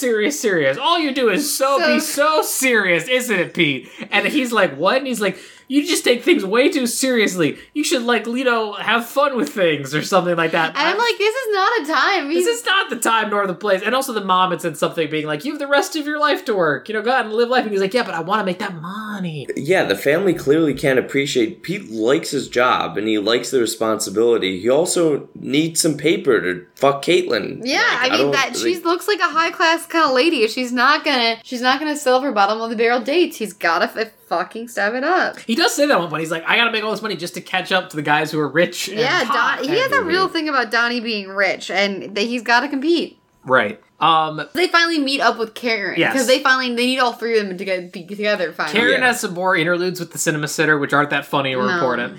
And they meet each other up on the escalators where they're going up and she's going down. She's like, I've been looking everywhere for you, blah, blah. And he's like, listen, guys, I so don't have time for this bullshit. For all this. He also then makes the valid point that his dinner break is canceled. And he's like, there's no fucking way that I'm going to be able to get you guys home before this premiere, so, like, Mom's going to have to pull her goddamn weight for once and come get you. God forbid Ma gets off of her back and does something Go for back children. 5 seconds just to swing by and grab the kids. Go back to Farmer Brown. I'm going to call Mom to pick you up after, because this is getting too off the rails. And they're like, okay, fine, whatever. And so something that we referenced, but maybe didn't explain super well, is so the whole theater is decorated to be like, oh, big premiere tonight, yay. And there's big things that are like the Hollywood experience at your local Megaplexx.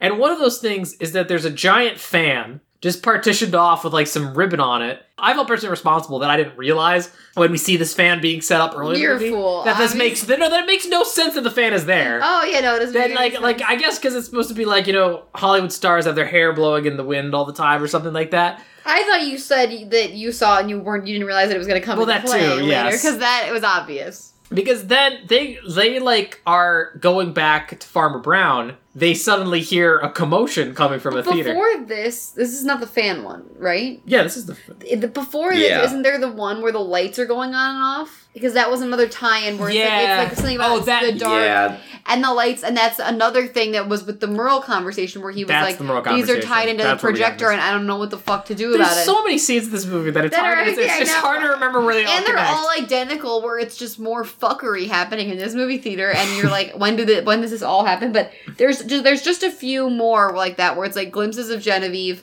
so then the movie is like it's only glimpses. There's something, the title's like I'll Be Gone in the Dark or something, and they were flicking the lights on and off, and then this one happens.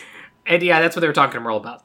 Thank you for fixing that. Because you know what it is, and sorry, we'll get to finish up the fan thing. You know what it is we were comparing that this is basically an hour and a half long episode of Scooby-Doo. But the thing is, in Scooby-Doo, like, they find clues and things. Yeah. And, like, the investigation progresses. Here, they're just kind of bumbling from one thing to another. And they're just seeing him, like, absolutely just get further and further in his plans. Essentially, yes. He's like a criminal mastermind. And they can't do anything to stop him. But so, yeah, they hear a commotion coming from a movie theater. And, like, they pull up to the fan where we've seen it a couple times in this hallway, and it's gone. And they're like, oh, no. And they run to the theater. And this is possibly my favorite. Guys, this was insane. This is the most absurd fan and also reaction. You literally would have thought there was an actual tornado in this theater. It looks like the scene from Halloween Town where they're blasted into those movie theater seats. Remember that? Oh, yeah. Also, we should say, thank you for, we've kind of danced around, but we didn't say, while they're walking there, they're having the conversation that they can't go home because Pete needs them to solve this mystery because then no one knows movies like them because he didn't realize that all of the things relate to the titles of the films. Yes. And then we go into Cyclone Summer, Yes. and then we see the fans. And then there's like a weird dead dad quote they toss in here again when they're like trying to convince him. I'm like, this doesn't really have anything to do with what we're currently talking about, but okay. No. Just a reminder, dad is dead. Moving on. Right, and the thing about this fan, the fan is honestly not that big. It's clearly like a powerful fan, but it's not like that giant of a fan. And what it's saying is it's just in the front of the movie theater. It's wrecking people. It's wrecking them. But also, how did the Phantom set this up without anyone noticing and being like, why is that guy in a cloak moving a giant fan into the front of a movie theater?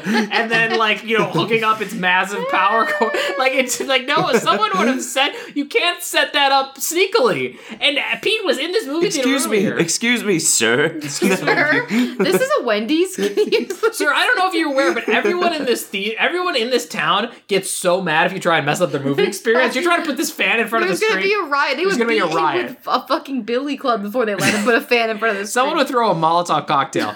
And so...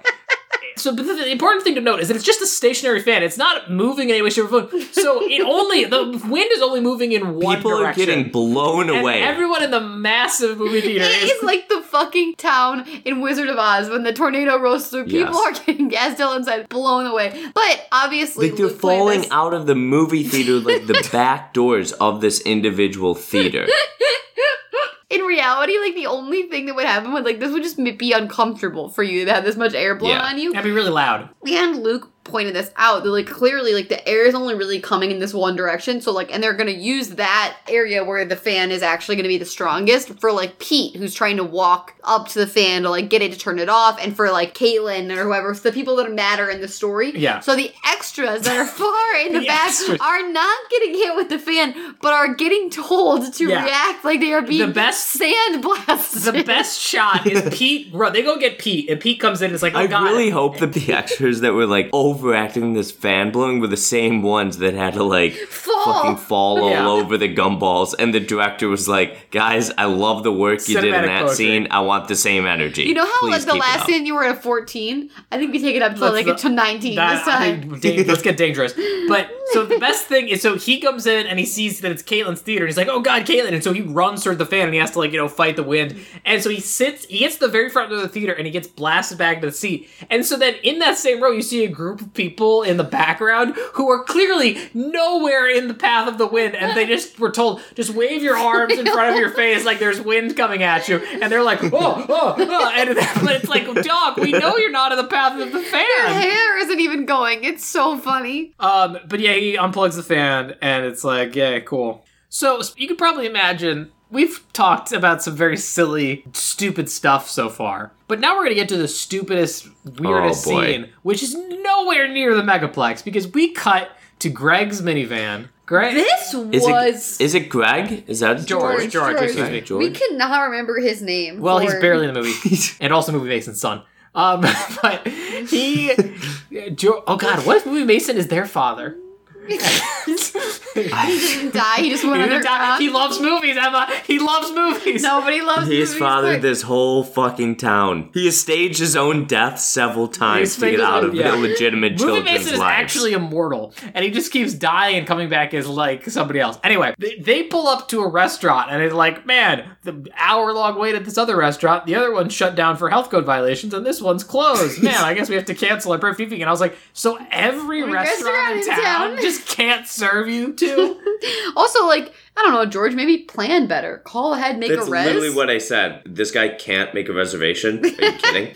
Everyone's slobbing all over this guy's knob about how great he is. Husband material? And he can't fucking make a reservation? That doesn't bode well to me. Also, this is where we get this plant metaphor. So fucking This was so painful. uncomfortable. It was so painful. Basically what happens is, and I'm going to try to do this as best as I can, is it's impossible they're to do. sitting in the car outside this closed restaurant. I'm assuming fucking starving. And there's two plants like hanging in two potted plants hanging next to each other out by the restaurant, and I don't know who starts. She this. does She for does. an insane and goddamn she goes, reason. Yes, and the gardener. Yeah, you're right. She is the one that starts it because she loves herbology, as Dylan said. So she says this, she's like, those two plants, they look perfectly happy where they are, so why would you want to, you wouldn't want to upset that by maybe trying to repot them into one pot, which is a marriage metaphor she's trying to make, I guess. Yes.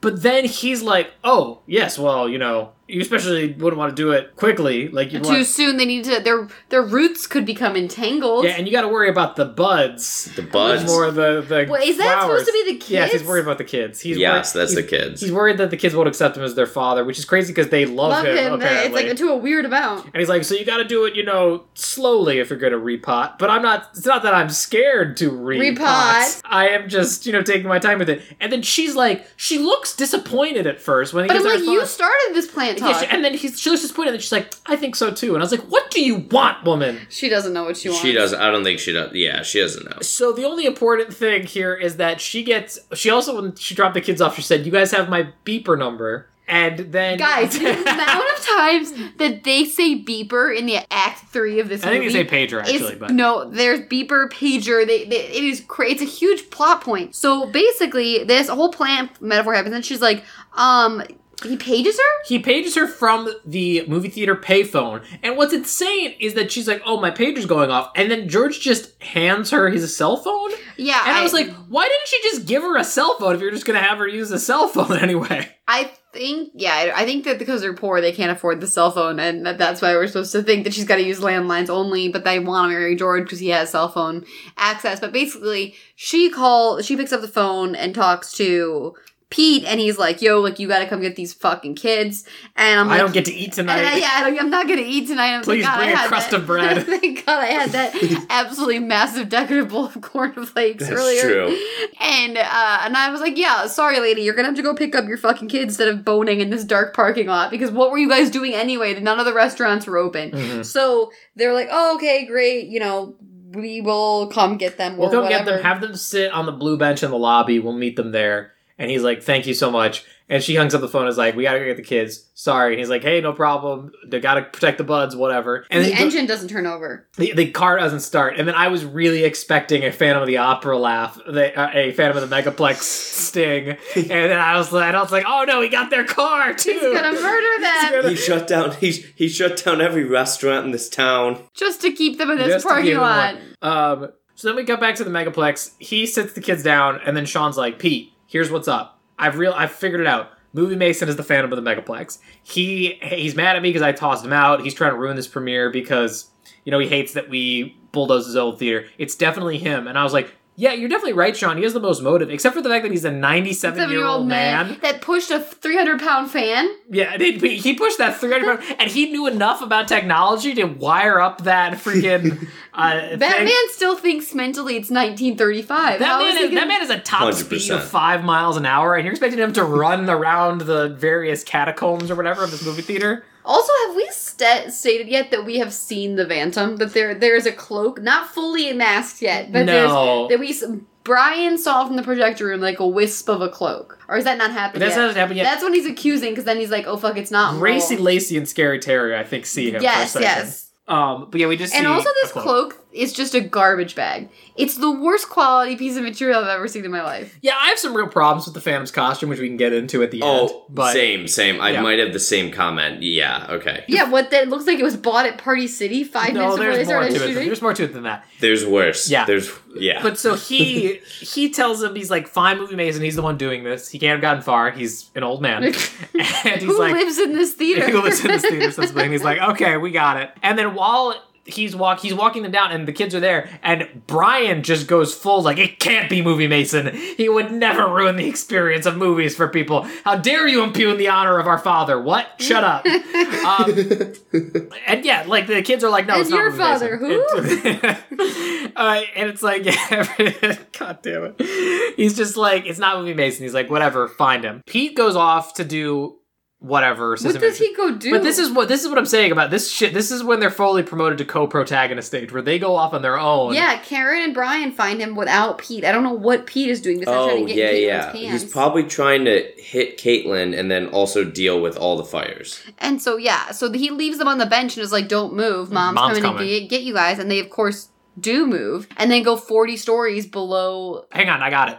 Because he goes to find Movie Mason of his own accord. Because he, like, tells them, all the employees, check all the movie theaters. And he goes and, like, checks them with the ticket takers. And he's like, yeah, he got kicked out, but then he bought a movie ticket to go see a movie, like, Martian Madness or something like that. And then they, like, go and check those theaters. It's like, he's not in either of those theaters. Like, he's somewhere in there. He's trying to find him his own. But then they're sitting on the bench. And Brian finds the schedule that he had written that Sean had thrown away. And he's like, oh, wait, it says he's supposed to be taking a dinner break. And then he goes and asks Lacey, like, where does Movie Mason take his dinner breaks? In the freaking bowels of the movie theater, which, as we said, is 40 stories down. Not to be a dick to Movie Mason, but it's like, if you're going to be, part of this team, yeah, you're not getting paid, but mentally you think that you work at this theater, then you should have heard the directive that we don't get dinner breaks tonight. That's true. I don't know why he still thinks he can take one. But he has to take a lot of pills with dinner. Yeah. He needs to take a dinner break. Yeah, I think those pills are blue. But so they start going down, as we've alluded to, the 70 flights of stairs. It's like Ghostbusters level of stairs. This is where we see, at the very, very bottom, this is where we see, like, a wisp of the Phantom. Yes, you're right. And then also, this was like, so ostensibly we're in the center of the earth. Like, we're about to hit magma, because that's how many stairs they climb down to find him. But they do find one of my favorite things in all of cinema, which is an abandoned, creepy prop room with a bunch of, busts and haunted chests. So they saw the Phantom down there, and then they go down there, and it's just a bunch of, like, at first it's like, old marquee stuff that you kind of say, but then it's like mannequins. Yes, and like creepy costume doing. There's some weird, it's weird. And like movie props, and I'm like, why do you have this? You're a movie theater. They didn't film the movies here. You didn't film, this isn't like a prop warehouse like the one from Big Fat Liar. Like, this is just a movie theater. That's an excellent question, but I loved it all the same. All that should be down there is like garbage bags and like the marquee from Pocahontas 5 years ago. And popcorn boxes. And there's nothing down there. But like, so yeah, they saw the Phantom go down here, and they find like a secret door to like this hallway with even more mysterious props and lights. It feels like shit's getting even older. Like by the time the props room, when they enter, it feels like, oh, these are like props from like 10 years ago. By the time they reach the back of the room and they get into that secret passageway where Movie Mason lives, it feels like a 1910 circus. We should say he doesn't actually live in the movie theater. He does though, doesn't he? Kind of does. No, he does live there. Yeah, well, prove me that he does not. I can't, but I don't. There's not like a bed. But that we saw. It's not like the actual Phantom of the Opera. So yeah, there's like, and this is where like, again, it's the movie trying to be creepy, where they're like slowly advancing down this hallway and like checking everything out. And then it takes this really weird turn where they're like seeing all of these like prop things and like posters and pictures of like golden age Hollywood stuff. And then she's like, Brian, you know how we said Movie Mason isn't the Phantom of the Opera? And he's like, yeah, for sure, he's not. And she's like, well, then how do you explain that? And then he just has a poster. It's a poster of the Phantom of the Opera. It's a poster for the Phantom of the Opera. The 1925 one we saw at the beginning. And I was like, that's not incriminating in any way, shape, or form. It doesn't prove he's the Phantom of the Megaplexxx. But then they do a crazy effect where his face, did you notice that? No. I don't know if I would call it an effect, or it's just a hard cut. Yeah, I don't know if that's what they were trying to do, like superimpose. Yes, you know what I'm talking Is about, that what Dylan? they were doing? Like his face on Lon Chaney's face? Yes. But it's not like an effect, but it's like a weird, like, Mirror they shot? move them together, so it's like maybe his reflections in the poster or something. But Mickey Rooney's, like, modeled, like, terrifying face is, like, right there then, and I jumped out of my seat. But again, I don't know why it was in the poster and not like a costume that looked like the Phantoms that they saw or something. Yes, And then he would have come something. forward and been like, "Oh no, that's the original something from a movie." I don't know. But then Mickey Rooney's there and they're like, Mason, what are you doing here?" He's like, "Oh, I see you found my hideaway." He lives there, guys. There's literally I won't hear And anything. there's like a against desk and some stuff.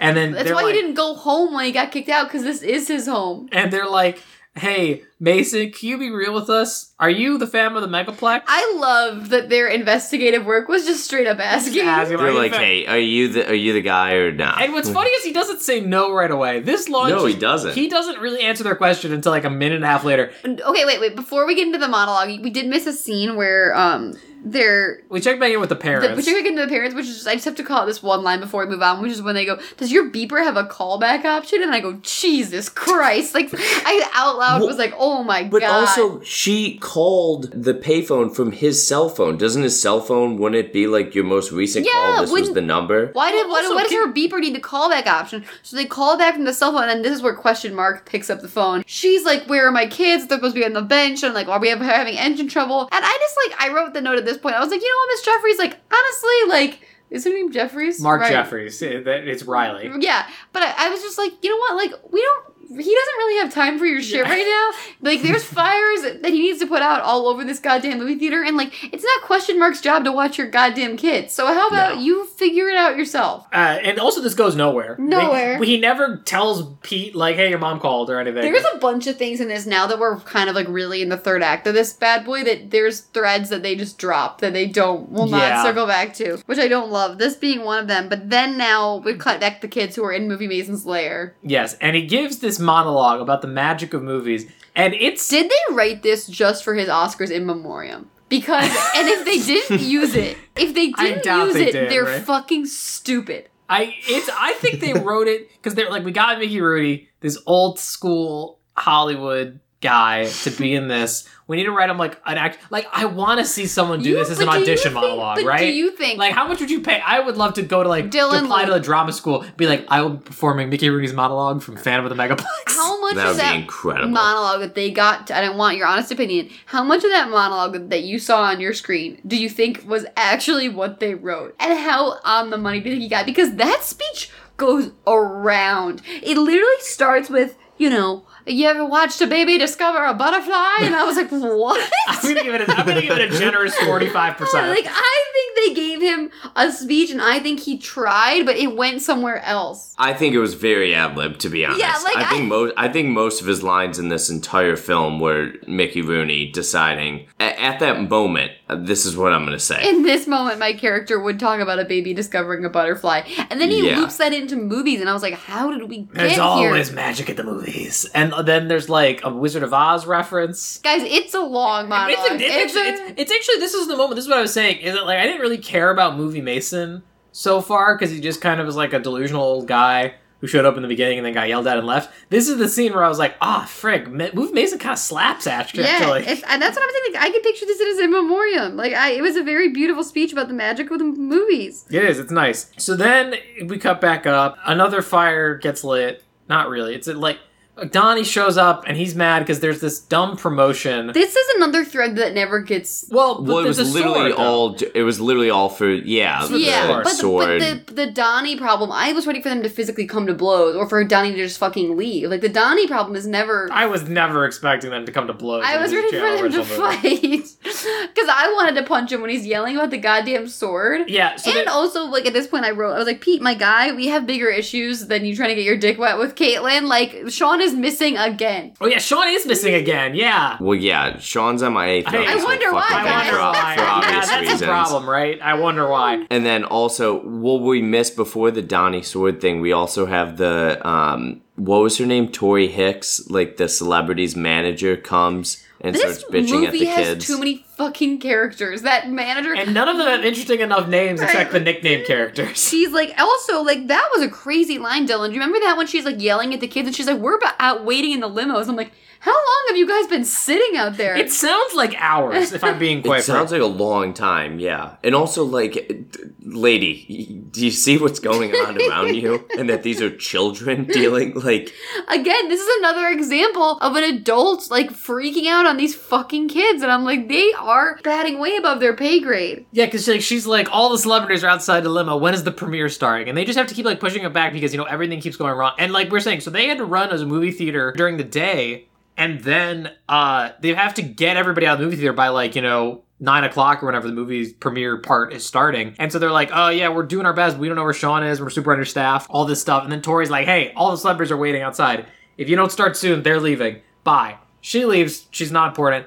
Then Donnie shows up again. And there's this weird promotion where there's a sword and, like, an asteroid for, like, an upcoming movie. And you go up and try and pull the sword out of the asteroid. I did not realize it was an asteroid until someone physically said asteroid. I thought it was like a sword in the stone promotion. It doesn't matter what it is. And it's just like, if you pull it out, you win, like, what is it? Like a free movie ticket or like a year free ticket or something? Yeah, I think it's just he said movie pass. I think it's literally just a free movie ticket. Something. And also, like, Donnie, I've heard multiple times now how fucking rich you are. And Donnie's rich, so it's irrelevant. He's really just like, I want my prize, I want it now. And they're like, dude, I'm gonna be real with you. We have way too much going on right now to give you a prize. We'll send it to you tomorrow. Just leave us alone. He's like, no, I want it now, man. And like Caitlin and Lisa, her friend, are just kind of standing off to the side, just being like, Lisa, of course. Why does she join them? This is the weirdest part, and I wanted you guys to. I think I missed something. Well, we're not there because they joined their crew, but then they disappeared. I know exactly what you're talking about. But we're not there. Okay. But so he's having this argument with Donnie, and Donnie's like, "I want my prize, man."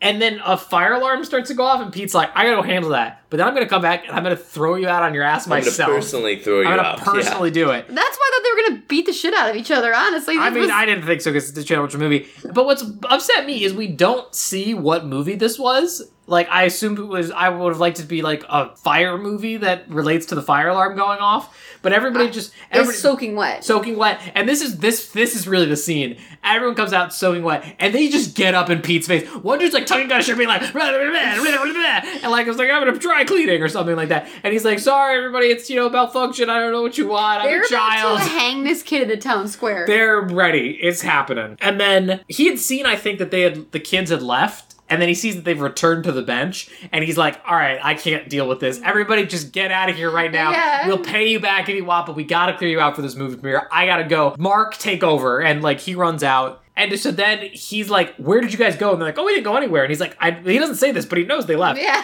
And then they're like, well, it doesn't matter. We know who the Phantom is. And he's like, who? And then it's like, it's Merle. And I was like, when did you come to that assumption? We didn't see them do that logic. Where was I would love to see you find a clue or anything to push in. And then he's like, yeah, you said he was all underappreciated and mad. And he's doing this so he can, like, save the day or, like, get revenge. And you said, like, all of the lights, and this was all tied to projectors, and only he knows how to work it. Yeah, exactly. And isn't that when they go, doesn't Brian go and be like, well, look at this, and like they go in that one theater and it's just the Midnight Mayhem, the trailer. Yeah, but what's weird is like it's a trailer that says like Midnight Mayhem, and then it's like Midnight Mayhem. It was just a title, but now it's real. And I was like, is this a trailer for Midnight Mayhem, or did the Phantom make this trailer? The Phantom cut there are that no trailers for this movie. It's a big mystery. No one knows what it's about. Oh God, I forgot. Yes. Luke, they need to go to a spoiler website, obviously. But I think the Phantom opened iMovie and cut this himself.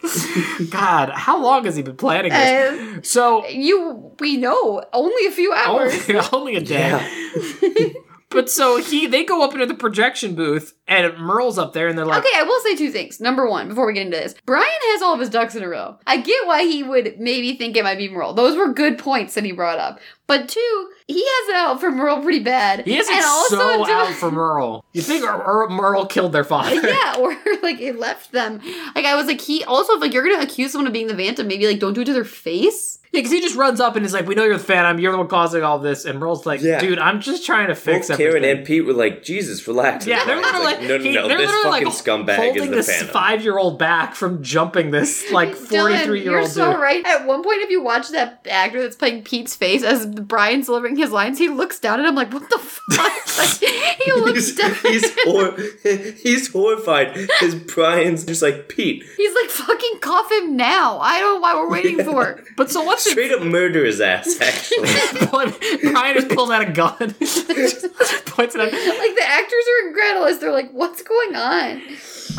But so, yeah, Brian's interrogating Merle like Batman in the Dark Knight interrogating the Joker. He's literally gonna start waterboarding him. It was awful. Also, And he's like, we know you're the Phantom, give it up. And then they look down to the theater. and they see the Phantom. They see the Phantom setting up a fog Yeah. machine because they said the fog machine had gone missing earlier. But what makes no sense is why would the Phantom have drawn attention to this movie theater by playing this trailer and then gone in and set the fog? Like, you're gonna get seen, dude. Also, I just giggled. Well, he also set up a fan right in front of people. That's He's true. like, well, I'm invincible. That's Yeah, true. they were all I forgot. I'm theater. sorry.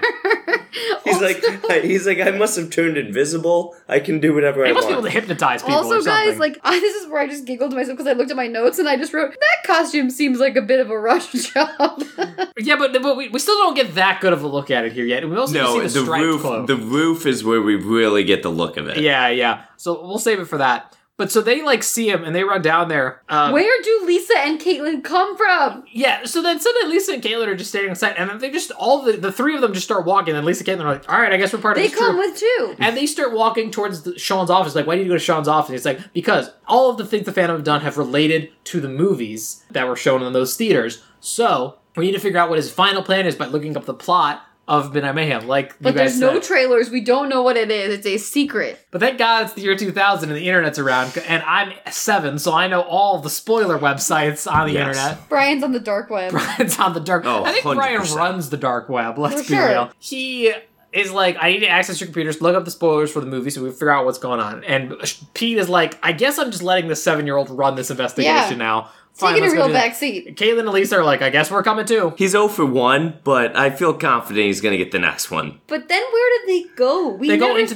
the office. No, but where do Caitlin and Lisa They're go? in the office with them at this point. They go into the office with them. They open the door and they're like, why is it so creepy in here? And then they close the door and we see Sean tied up and hung on the coat hook of the door. And it's like, ah! And it's like, Again, that's why it's bound, creepy. gag, and tied. Yes, once again. At this point, you gotta wonder if Sean's just kind of into this thing. Which, if Movie Mason is his father, maybe. I think he's into BDSM. Chains and whips excite John. Because yeah. Yeah. So he is like, same thing happened. Isn't that crazy? I got knocked out and hung up and all Yeah, that. yeah. this No point, one saw it, but if you don't know what's going on, like, at this point, I'm like, Sean, keep your head on a swivel, man. Like, how many times is he gonna get you? But he just like grabs Pete and is just like, Niedermeyer's gonna be here like in 5 minutes. We gotta go down there now. So he grabs Pete. Caitlin and Lisa disappear from the narrative Completely. until the end, and Karen and Brian stay in the office to do computer They find the research. plot. Yes, both of this movie and of Midnight Mayhem. But also, like, do you really need to know the plot of Midnight Mayhem to solve this? Because, like, it was like Cyclone Summer. Put a fan in because there's Yeah. winds. Glimpses, like, you know, there's not like plot details. Like, maybe he's just gonna cause some mayhem. Did you ever consider that? No. yeah. Also, wasn't there? They had that huge like dinosaur thing like that they had outside. Like, obviously, that's like a part of the story. Well, yeah, and all the marketing has dinosaurs on it. Yeah. Like I said, it feels like this is a Jurassic Park knockoff. Also, did we get to the part where the two girls, like Scary Terry and Hillary Honey, are in the bathroom and they hear the noise and you think that they're going to see, like, the Phantom again? And it's... Okay, why do you keep saying it like the Phantom? You keep saying it's so weird. How am I supposed to say it? The Phantom. You say it like they keep saying the Phantom, and I'm like, the what? That's how I say that word. Gonna catch him all because he's Danny Phantom. That's nothing. That's just another character with the word Phantom in it. And you're still, it doesn't prove that you're saying it right. What are you talking about? Yeah, I think we did miss that. That was at one Yeah, but point. also it doesn't matter. They Like, think that it doesn't I know, matter. But I just had another note. Emma always complains that we take too long on things, and then I blow over superfluous things. She's like, wait, I need to talk about this scene that adds But nothing April to the plot. was such a bitch to them. Do you Dude, that remember girl that? sucks. Oh, surprise, surprise! April's a bitch. She sucks. All the friends suck. But, like, it was just so weird because they were like two strangers working in the movie theater. And she's like, yeah, you got a fucking problem? We're staying for the premiere. It's like... What's wrong with this 13-year-old? Get off my case, bitch. Literally. I'm like, that's a stranger. Oh she my sucks. God. I don't know what this is throwing you. I'm sorry, I'm done. So they go down to the lobby and they're like, we gotta kick this premiere off. It's gotta happen. And Oh, guys, also we didn't set this up, but there was the a balloon balloons. drop that is supposed to happen at the premiere, and earlier in the day, like at the very beginning. Pete goes to put the balloons, and Racy Lacey is like, oh, don't worry, Sean already did it. Like, balloons were already, he strung them all up, and Pete's like, dang, Sean's really on top of his shit. Like, all the balloons are up, ready for the balloon drop. Is that a hint? Yes. Or is it just that, like, they just assumed that he did it? No, that was supposed to be a hint, because Okay. Sean did No, looking back like that, no, that was definitely Because, like, it's so obvious, like, looking back, right? Come on. I don't know. I actually don't know, because I don't have a memory of watching this movie and not knowing who it was. Like I said, I remembered, like, half of this movie from 12 years ago, and I remembered who it was. But, yeah, Niedermeyer shows up. In a 3-piece suit. Yeah. With a chain connecting the vest to his pocket, like an old-timey train conductor. He shows up with the director of the movie. That was actually, I was like, this guy is like John D. Rockefeller. Yeah. A little bit, yes. He's like, I made my money in oil and then movies. The pictures. Talkies. I won the theater chain in the game of tiny dice back in the 1920s. He's like, what took you so long? And he's like, sir, I've got it all under control, no problem. The director of the film is there. Who seems coked out of his mind. I could not get what this dude's vibe was. He's also British, we find out. Yeah, when he speaks, I was like, whoa. Yeah, and like Sean's like trying to schmooze. Also, LaMonica's there, the new regional manager. Yeah, classic LaMonica. Classic LaMonica. LaMonica's a clown. Oh, he's Absolute That's the thing. In a way, Sean is also kind of right. Because, nepotism sucks, and, like, Niedermeyer also sucks and shouldn't have promoted LaMonica. I don't think he should have gone as far as he did, but I kind of get Sean's motivations on this one. Hey, in case you didn't guess, audience, Sean's the freaking fan of Megaplex. Phantom. It's pretty obvious. You gotta get your That's Sean's why- good, the Phantom. That's why he's Sean always is the disappearing. Emma, I will slap you. So, he's like, don't worry, sir, everything's under control tonight. It's not. Spoiler What alert. happens that very moment? A balloon falls and Lacey's like, oh, I got it. And then freaking Pete's like, no. And then pulls on the string and all of the balloons fall. But what are those balloons? They're water balloons. Which doesn't make any So sense. harmless, though. I'm like, up your ante, Phantom. Like, put a fucking acid in those balloons. Whoa! Emma! Some sulfuric acid. I don't know, like, water. Like it was spaghetti in the Even Stevens movie. but something red that like ruins their clothes. Something that'll stain the movie star's dress or something. Or cat pee, something that's smelly, Piss. That'd be a lot of cat piss that Sean's collecting. I'll get these. Well, listen, if there's one thing I've learned about holding up balloons to like hundreds of cats. Listen, if there's one thing I learned about cat piss from watching Emma's cat who decided to piss all over my grocery bags and stuff while she's been in my apartment, just a dabble do ya of cat piss. So Niedermeyer is like, I expected him to like blow up, but he doesn't really get that mad. He's just kind of like, well, it really boned this one. Also, he has no idea who Sean is. He keeps calling him the wrong name. Oh, and, yeah, like, the wrong it's name. supposed to be like one of those never meet your heroes kind of things. This is also where right after this, Miss Hicks calls her clients cattle. Oh, She's yeah. like, just because I call my clients cattle doesn't mean I want them treated like ones. I was like, what? Have we also ever seen her call the clients cattle before that No. moment? No, I don't care about her. But then the best part of the movie happens, in my opinion, which is freaking Niedermeyer's like, whatever, we're all wet. I don't care. Just, we gotta kick off this premiere. We can't let the night be ruined because all the stars are gonna leave, like Tony Hicks says. And he's like, yes, sir. And so Sean walks out. And then the most delightful, fun thing happens where Mickey Rooney's standing on the That's a record. song! And Mickey Rooney sings the Hollywood song, like the Hollywood. You heard it at the break, listeners. Yeah. I played it at the break. But That like, was the most unexpected thing that happened in this but it was movie. so fun. I was Hooray like, for Hollywood. he's playing the Hooray for Hollywood song, and everyone's like singing along, and they got like a mic up The to him. crowd loves it. Everyone loves Movie Mason. Everybody, and he's probably the father of about 90% of those people. But of course they love him. It's awesome. I literally, I went back and replayed it. That's how Great. much I liked it. But then, in his orthopedic shoes, but then Sean comes mean his out and orthodontic shoes? tries to kick him out again, right? Well, yeah, Sean's like, I told you to leave. And then he's like, And well, Mickey Rooney's like, babe, I got nowhere to go. he's like, I got nowhere to go. And I'm saving this goddamn premiere. Everyone's been sitting out here for like 6 hours. Yeah, the crowd was on fire. Yeah, and he's like, I've been doing you a favor. Besides, I'm waiting and then someone's like, is there a problem? And Sean's like, back off, lady. And then Ashley Madison, he's like, shut up, whatever bitch. her name is. Ashley Madison is the website that people use to cheat on their wives. Okay, sure. It's Madison something Mets. Ashley Madison. No, Ashley. It's Madison Ashley. Guys. Okay, I got him backwards. It's Madison Ashley Mets. And I actually was happy because she was also legit hot. Like, I wish she wasn't like an absolute... Well, of course she is. She's Mickey Rooney's child. Yeah, I mean, she was pretty That's hot. true. If anyone is, it's her. Something... Great genes. We learned... She's got Hollywood in her jeans, man. Where we learned that she's from this town and also is the daughter of Movie Mason. Yeah, she's from Cotton Hills. Also, can we point out, I don't want to go here necessarily, but Cotton Hills sounds like a racist plantation name from like the 1850s. It's not great. Yeah.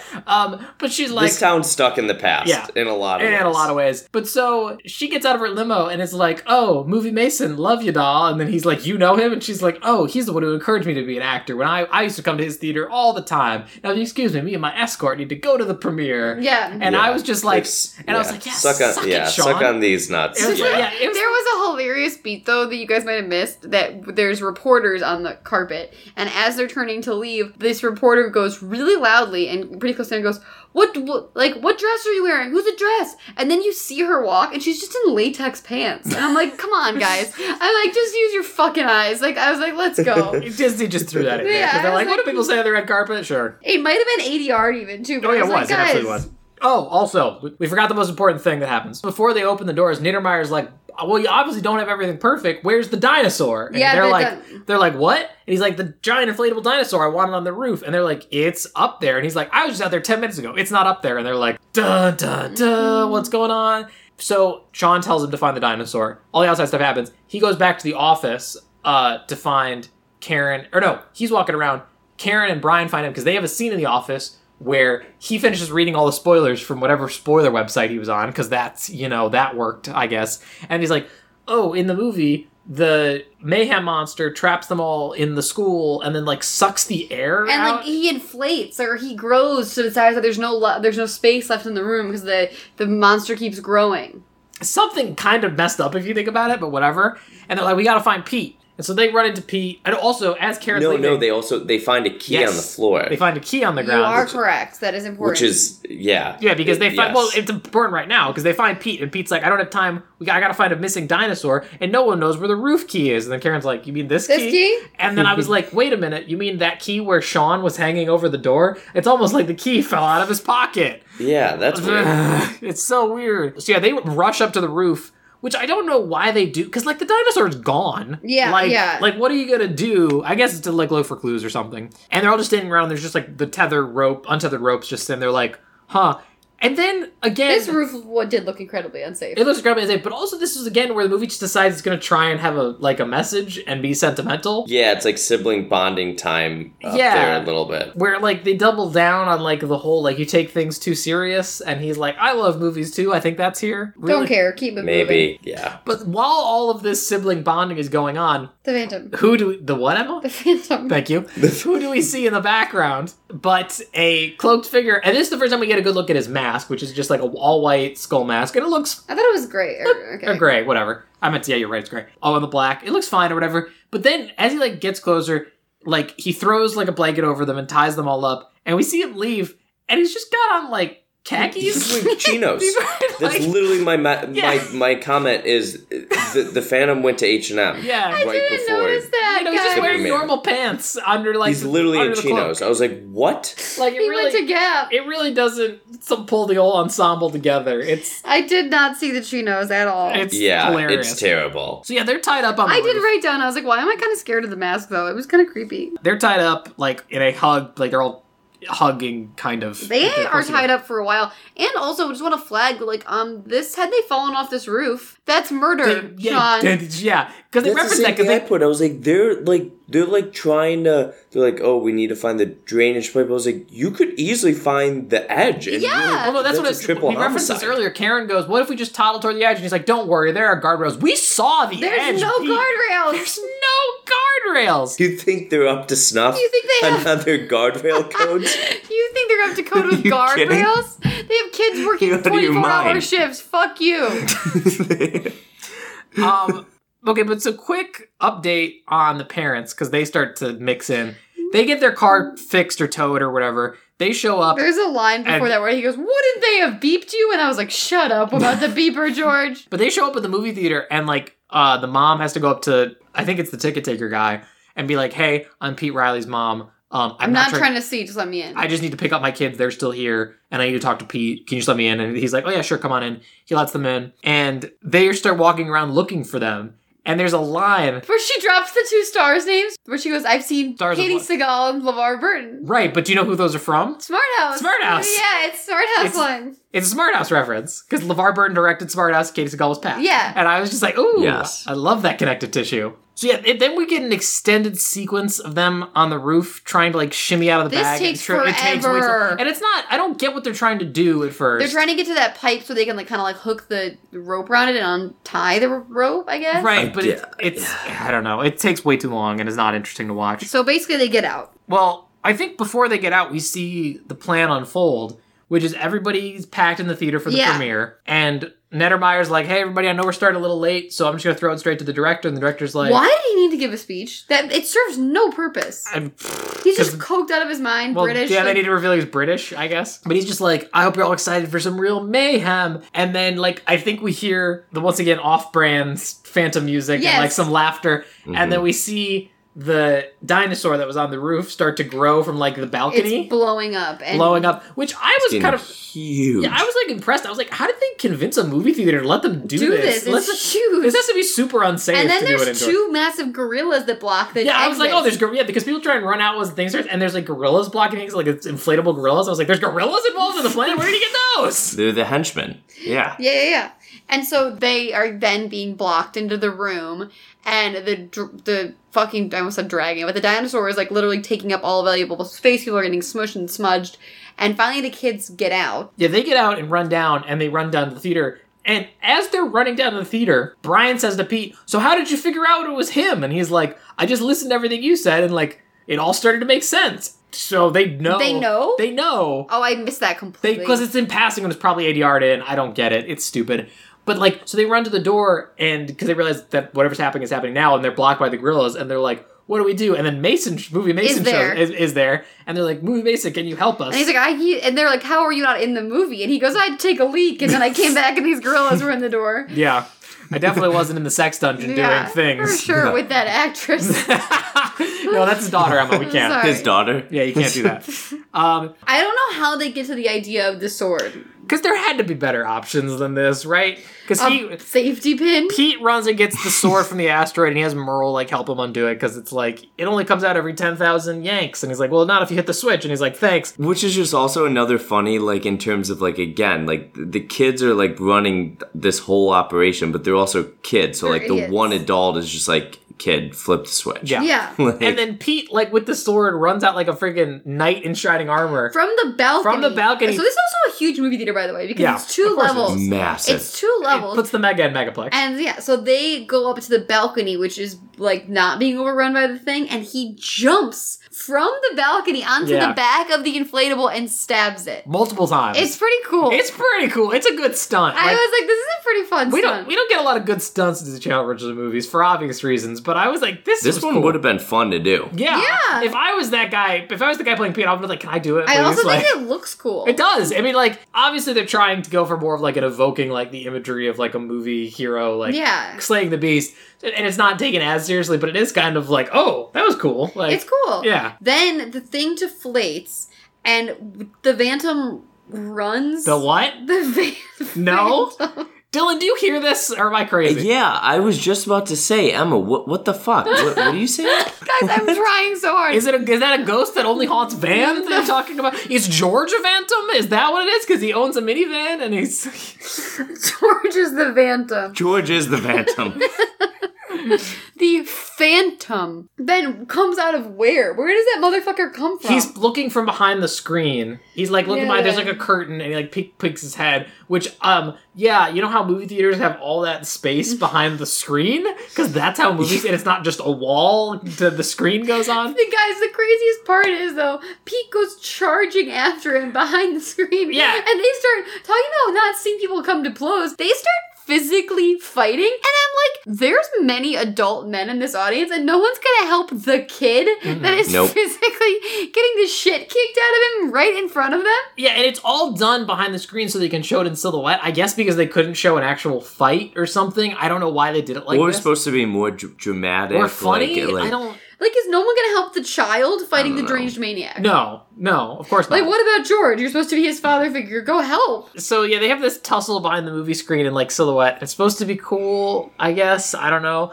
And then they, like, fly through the movie screen after tussling, and he's, like, grabs the Phantom and then, like, rips his mask off, and... Guys, guess who it was? It was George. No, Sean. It was Donnie Holly's friend. That would have been a better twist. But it was Sean. He was fucking just pissed because he got passed over for the promotion and he wanted Needlemeyer to notice him. That's what pisses me off about this, is that, like we said multiple times, this is Scooby-Doo. We have the unmasking, but we never get the scene where the villain explains the whole plan. Like, he does say, I just wanted you to notice me. Like, yeah, well, he says he wants me to notice me, not that he wants revenge or something for not getting a promotion, but he doesn't have the things like, I kept tying myself up, so I had an excuse for where I was disappearing. Yeah, that's that's the thing I love in Scooby, too, is, like, the villain says, like, he goes through also, like, how he did it a lot of times. Exactly, there's no there's a why given, but no how. Yes, I did miss that, because it's like, I would like him to explain, like, how he got that fucking fan in front of the screen. Like, just walk us through it, man. I think they couldn't do that because they realized it didn't make any sense.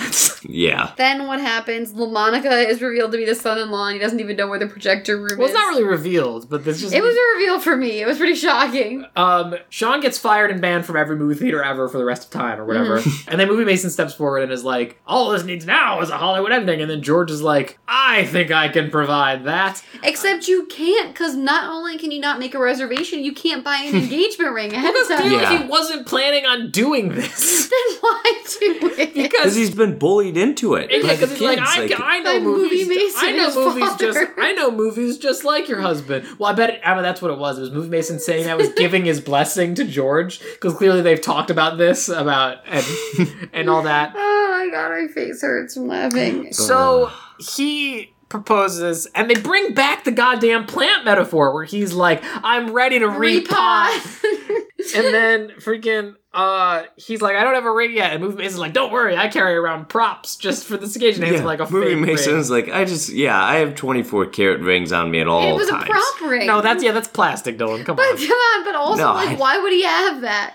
Well, you don't want to know where that ring was before. On his dick. Yes, which is weird because it fits on her finger. Honestly, the craziest thing, he's an old man. Things have shrunken. Yeah, things have shrunken, you're right. The craziest thing is that after this, we then see the director talking to Sean, and who offers. I'm like, so Sean just sold film rights? Yeah. He came out on top. The villain is now rich. No, because then they have a thing at the end where he's like, you're going to be my partner. Now, partner, go get me some coffee. 2 creams and a sugar or something like that. So it's like, supposed to imply you're still that, my bitch. Yeah, like, he's still a loser, I guess. But I would have totally just ended it on, like... I think he's going to make more money selling his film rights than he is at this fucking movie theater. Well, in a way, I think that's fair, because Sean absolutely got screwed over by nepotism, and this guy sucks. So honestly, I'm glad he got something, even though it's not a good deal, I presume. Oh yeah, also when she puts the fake ring on the finger, everyone's like cheers, and then Caitlin and Pete hug.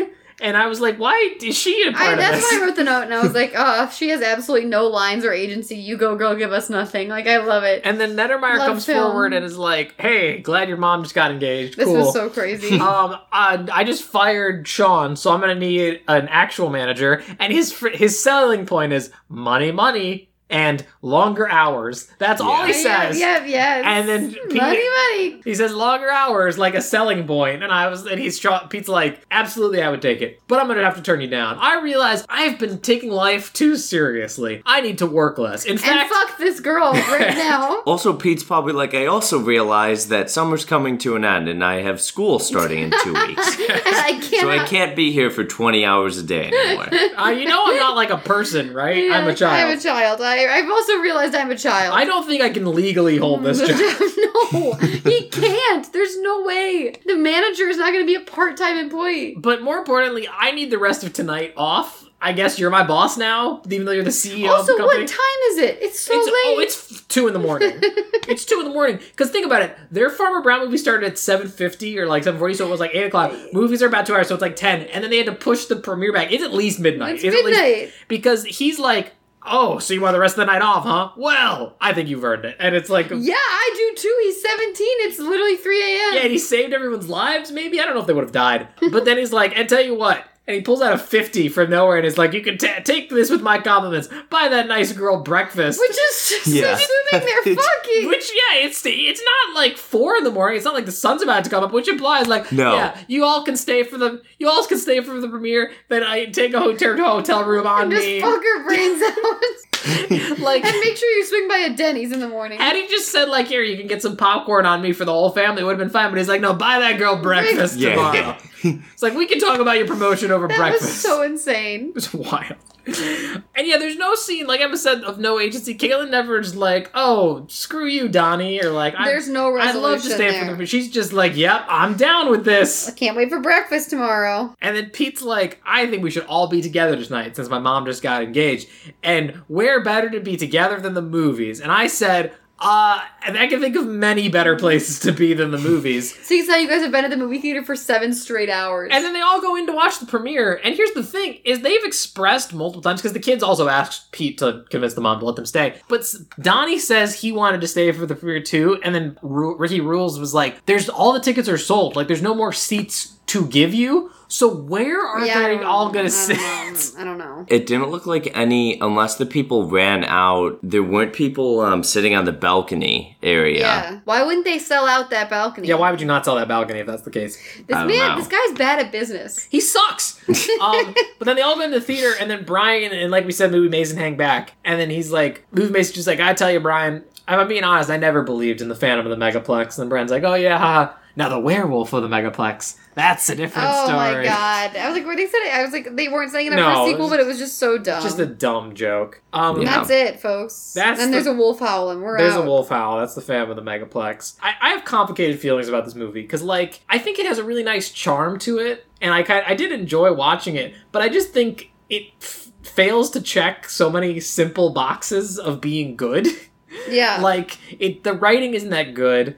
The characters are fine, I guess, but the plot is, like, so bad, in my opinion. It's not really funny or scary. I disagree with you in that I think it is funny and also great. Well, it's funny in a bad way, I think. I don't know. I like it. Yeah, I love it. It's so charming. And also, I feel like if you're watching it as a kid, too, you're not, like, pointing out, like, the obvious things that it's, like, Sean and stuff, you know? Well, yeah, you're more, of course. like, I mean, it's still a kid's along movie. for the ride of it. Yeah, I get what you're saying, like the sum of its parts doesn't sound like it would make sense, but I think you are, like Dylan said, like, you're missing a charm factor. Like, I find just said I very acknowledge charming. the charm. And I think the acting is good. The kids are good. The acting is good. They're not hard to watch ever. I like the main character. I like Mickey Rooney. If it makes no sense he's there, but we haven't gotten to ratings yet, but once we get there, my rating went up because of Mickey Rooney. Yeah, for sure. For sure. And I love there aren't a lot of good whodunit DComs. The only other one that pops to mind is Get a Clue, which I also love. I think it's one of those ones that I think if you grew up with it more, you definitely like it a lot more. But like, I definitely get why that is, because it is so charming, is what I would say.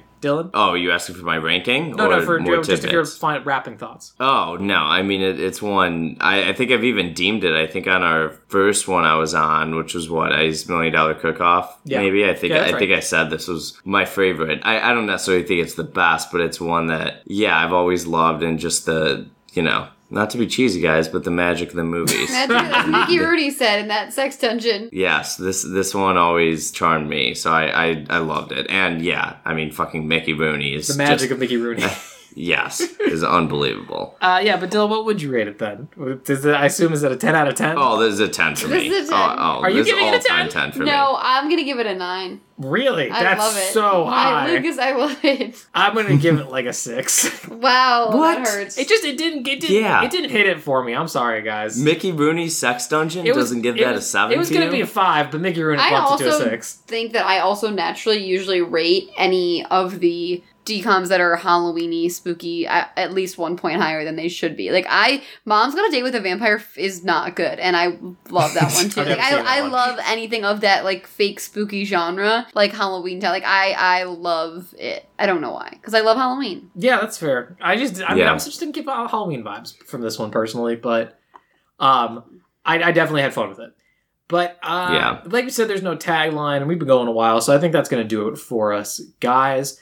But before we do all our sign-off, Emma, do you want to know what we're watching next month? No, but I think you're going to tell me.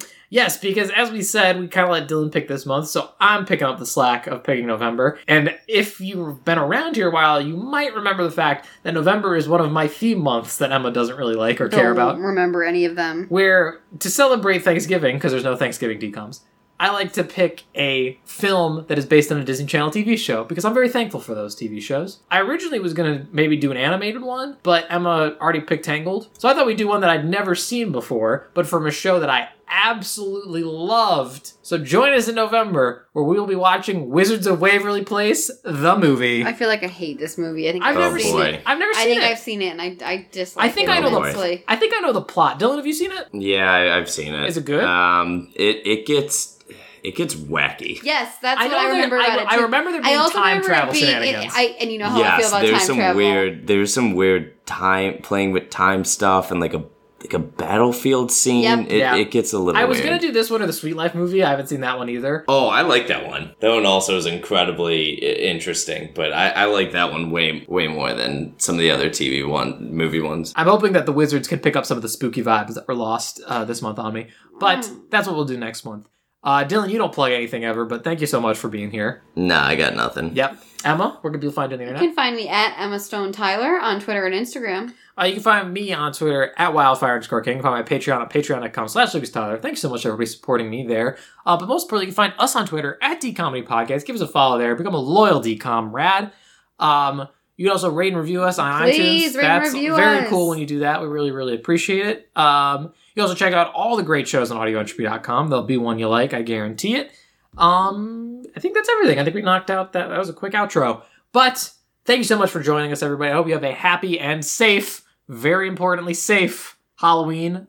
Doing whatever you do this year. Then lock your doors or Mickey Rooney will walk into your house and refuse to leave. The ghost of Mickey Rooney. The ghost of Mickey Rooney will haunt us all this Halloween season. But that'll do it for us. See you next time. Bye-bye. Bye. Dylan, do you want to say goodbye? No. Okay. DComs forever. When we arrive in this world, magic is all around us. You simply have to see a baby discover a butterfly or a toddler splash in the bath for the first time. Yet, as years pass, simple pleasures aren't quite so simple to find. Myths and legends fall away. Santa's secrets are revealed. Card tricks lose their fascination. True wonder is harder to come by. But there's always magic at the movies. Pirate ships, bicycles that fly, angels earn their wings, beautiful women marry handsome men, and we all learn there's no place like home. To destroy that magic, to shatter those moments, to me is a sin so grave as to be almost incomprehensible. If there truly is a phantom, my young friends, I assure you, it most definitely is not me.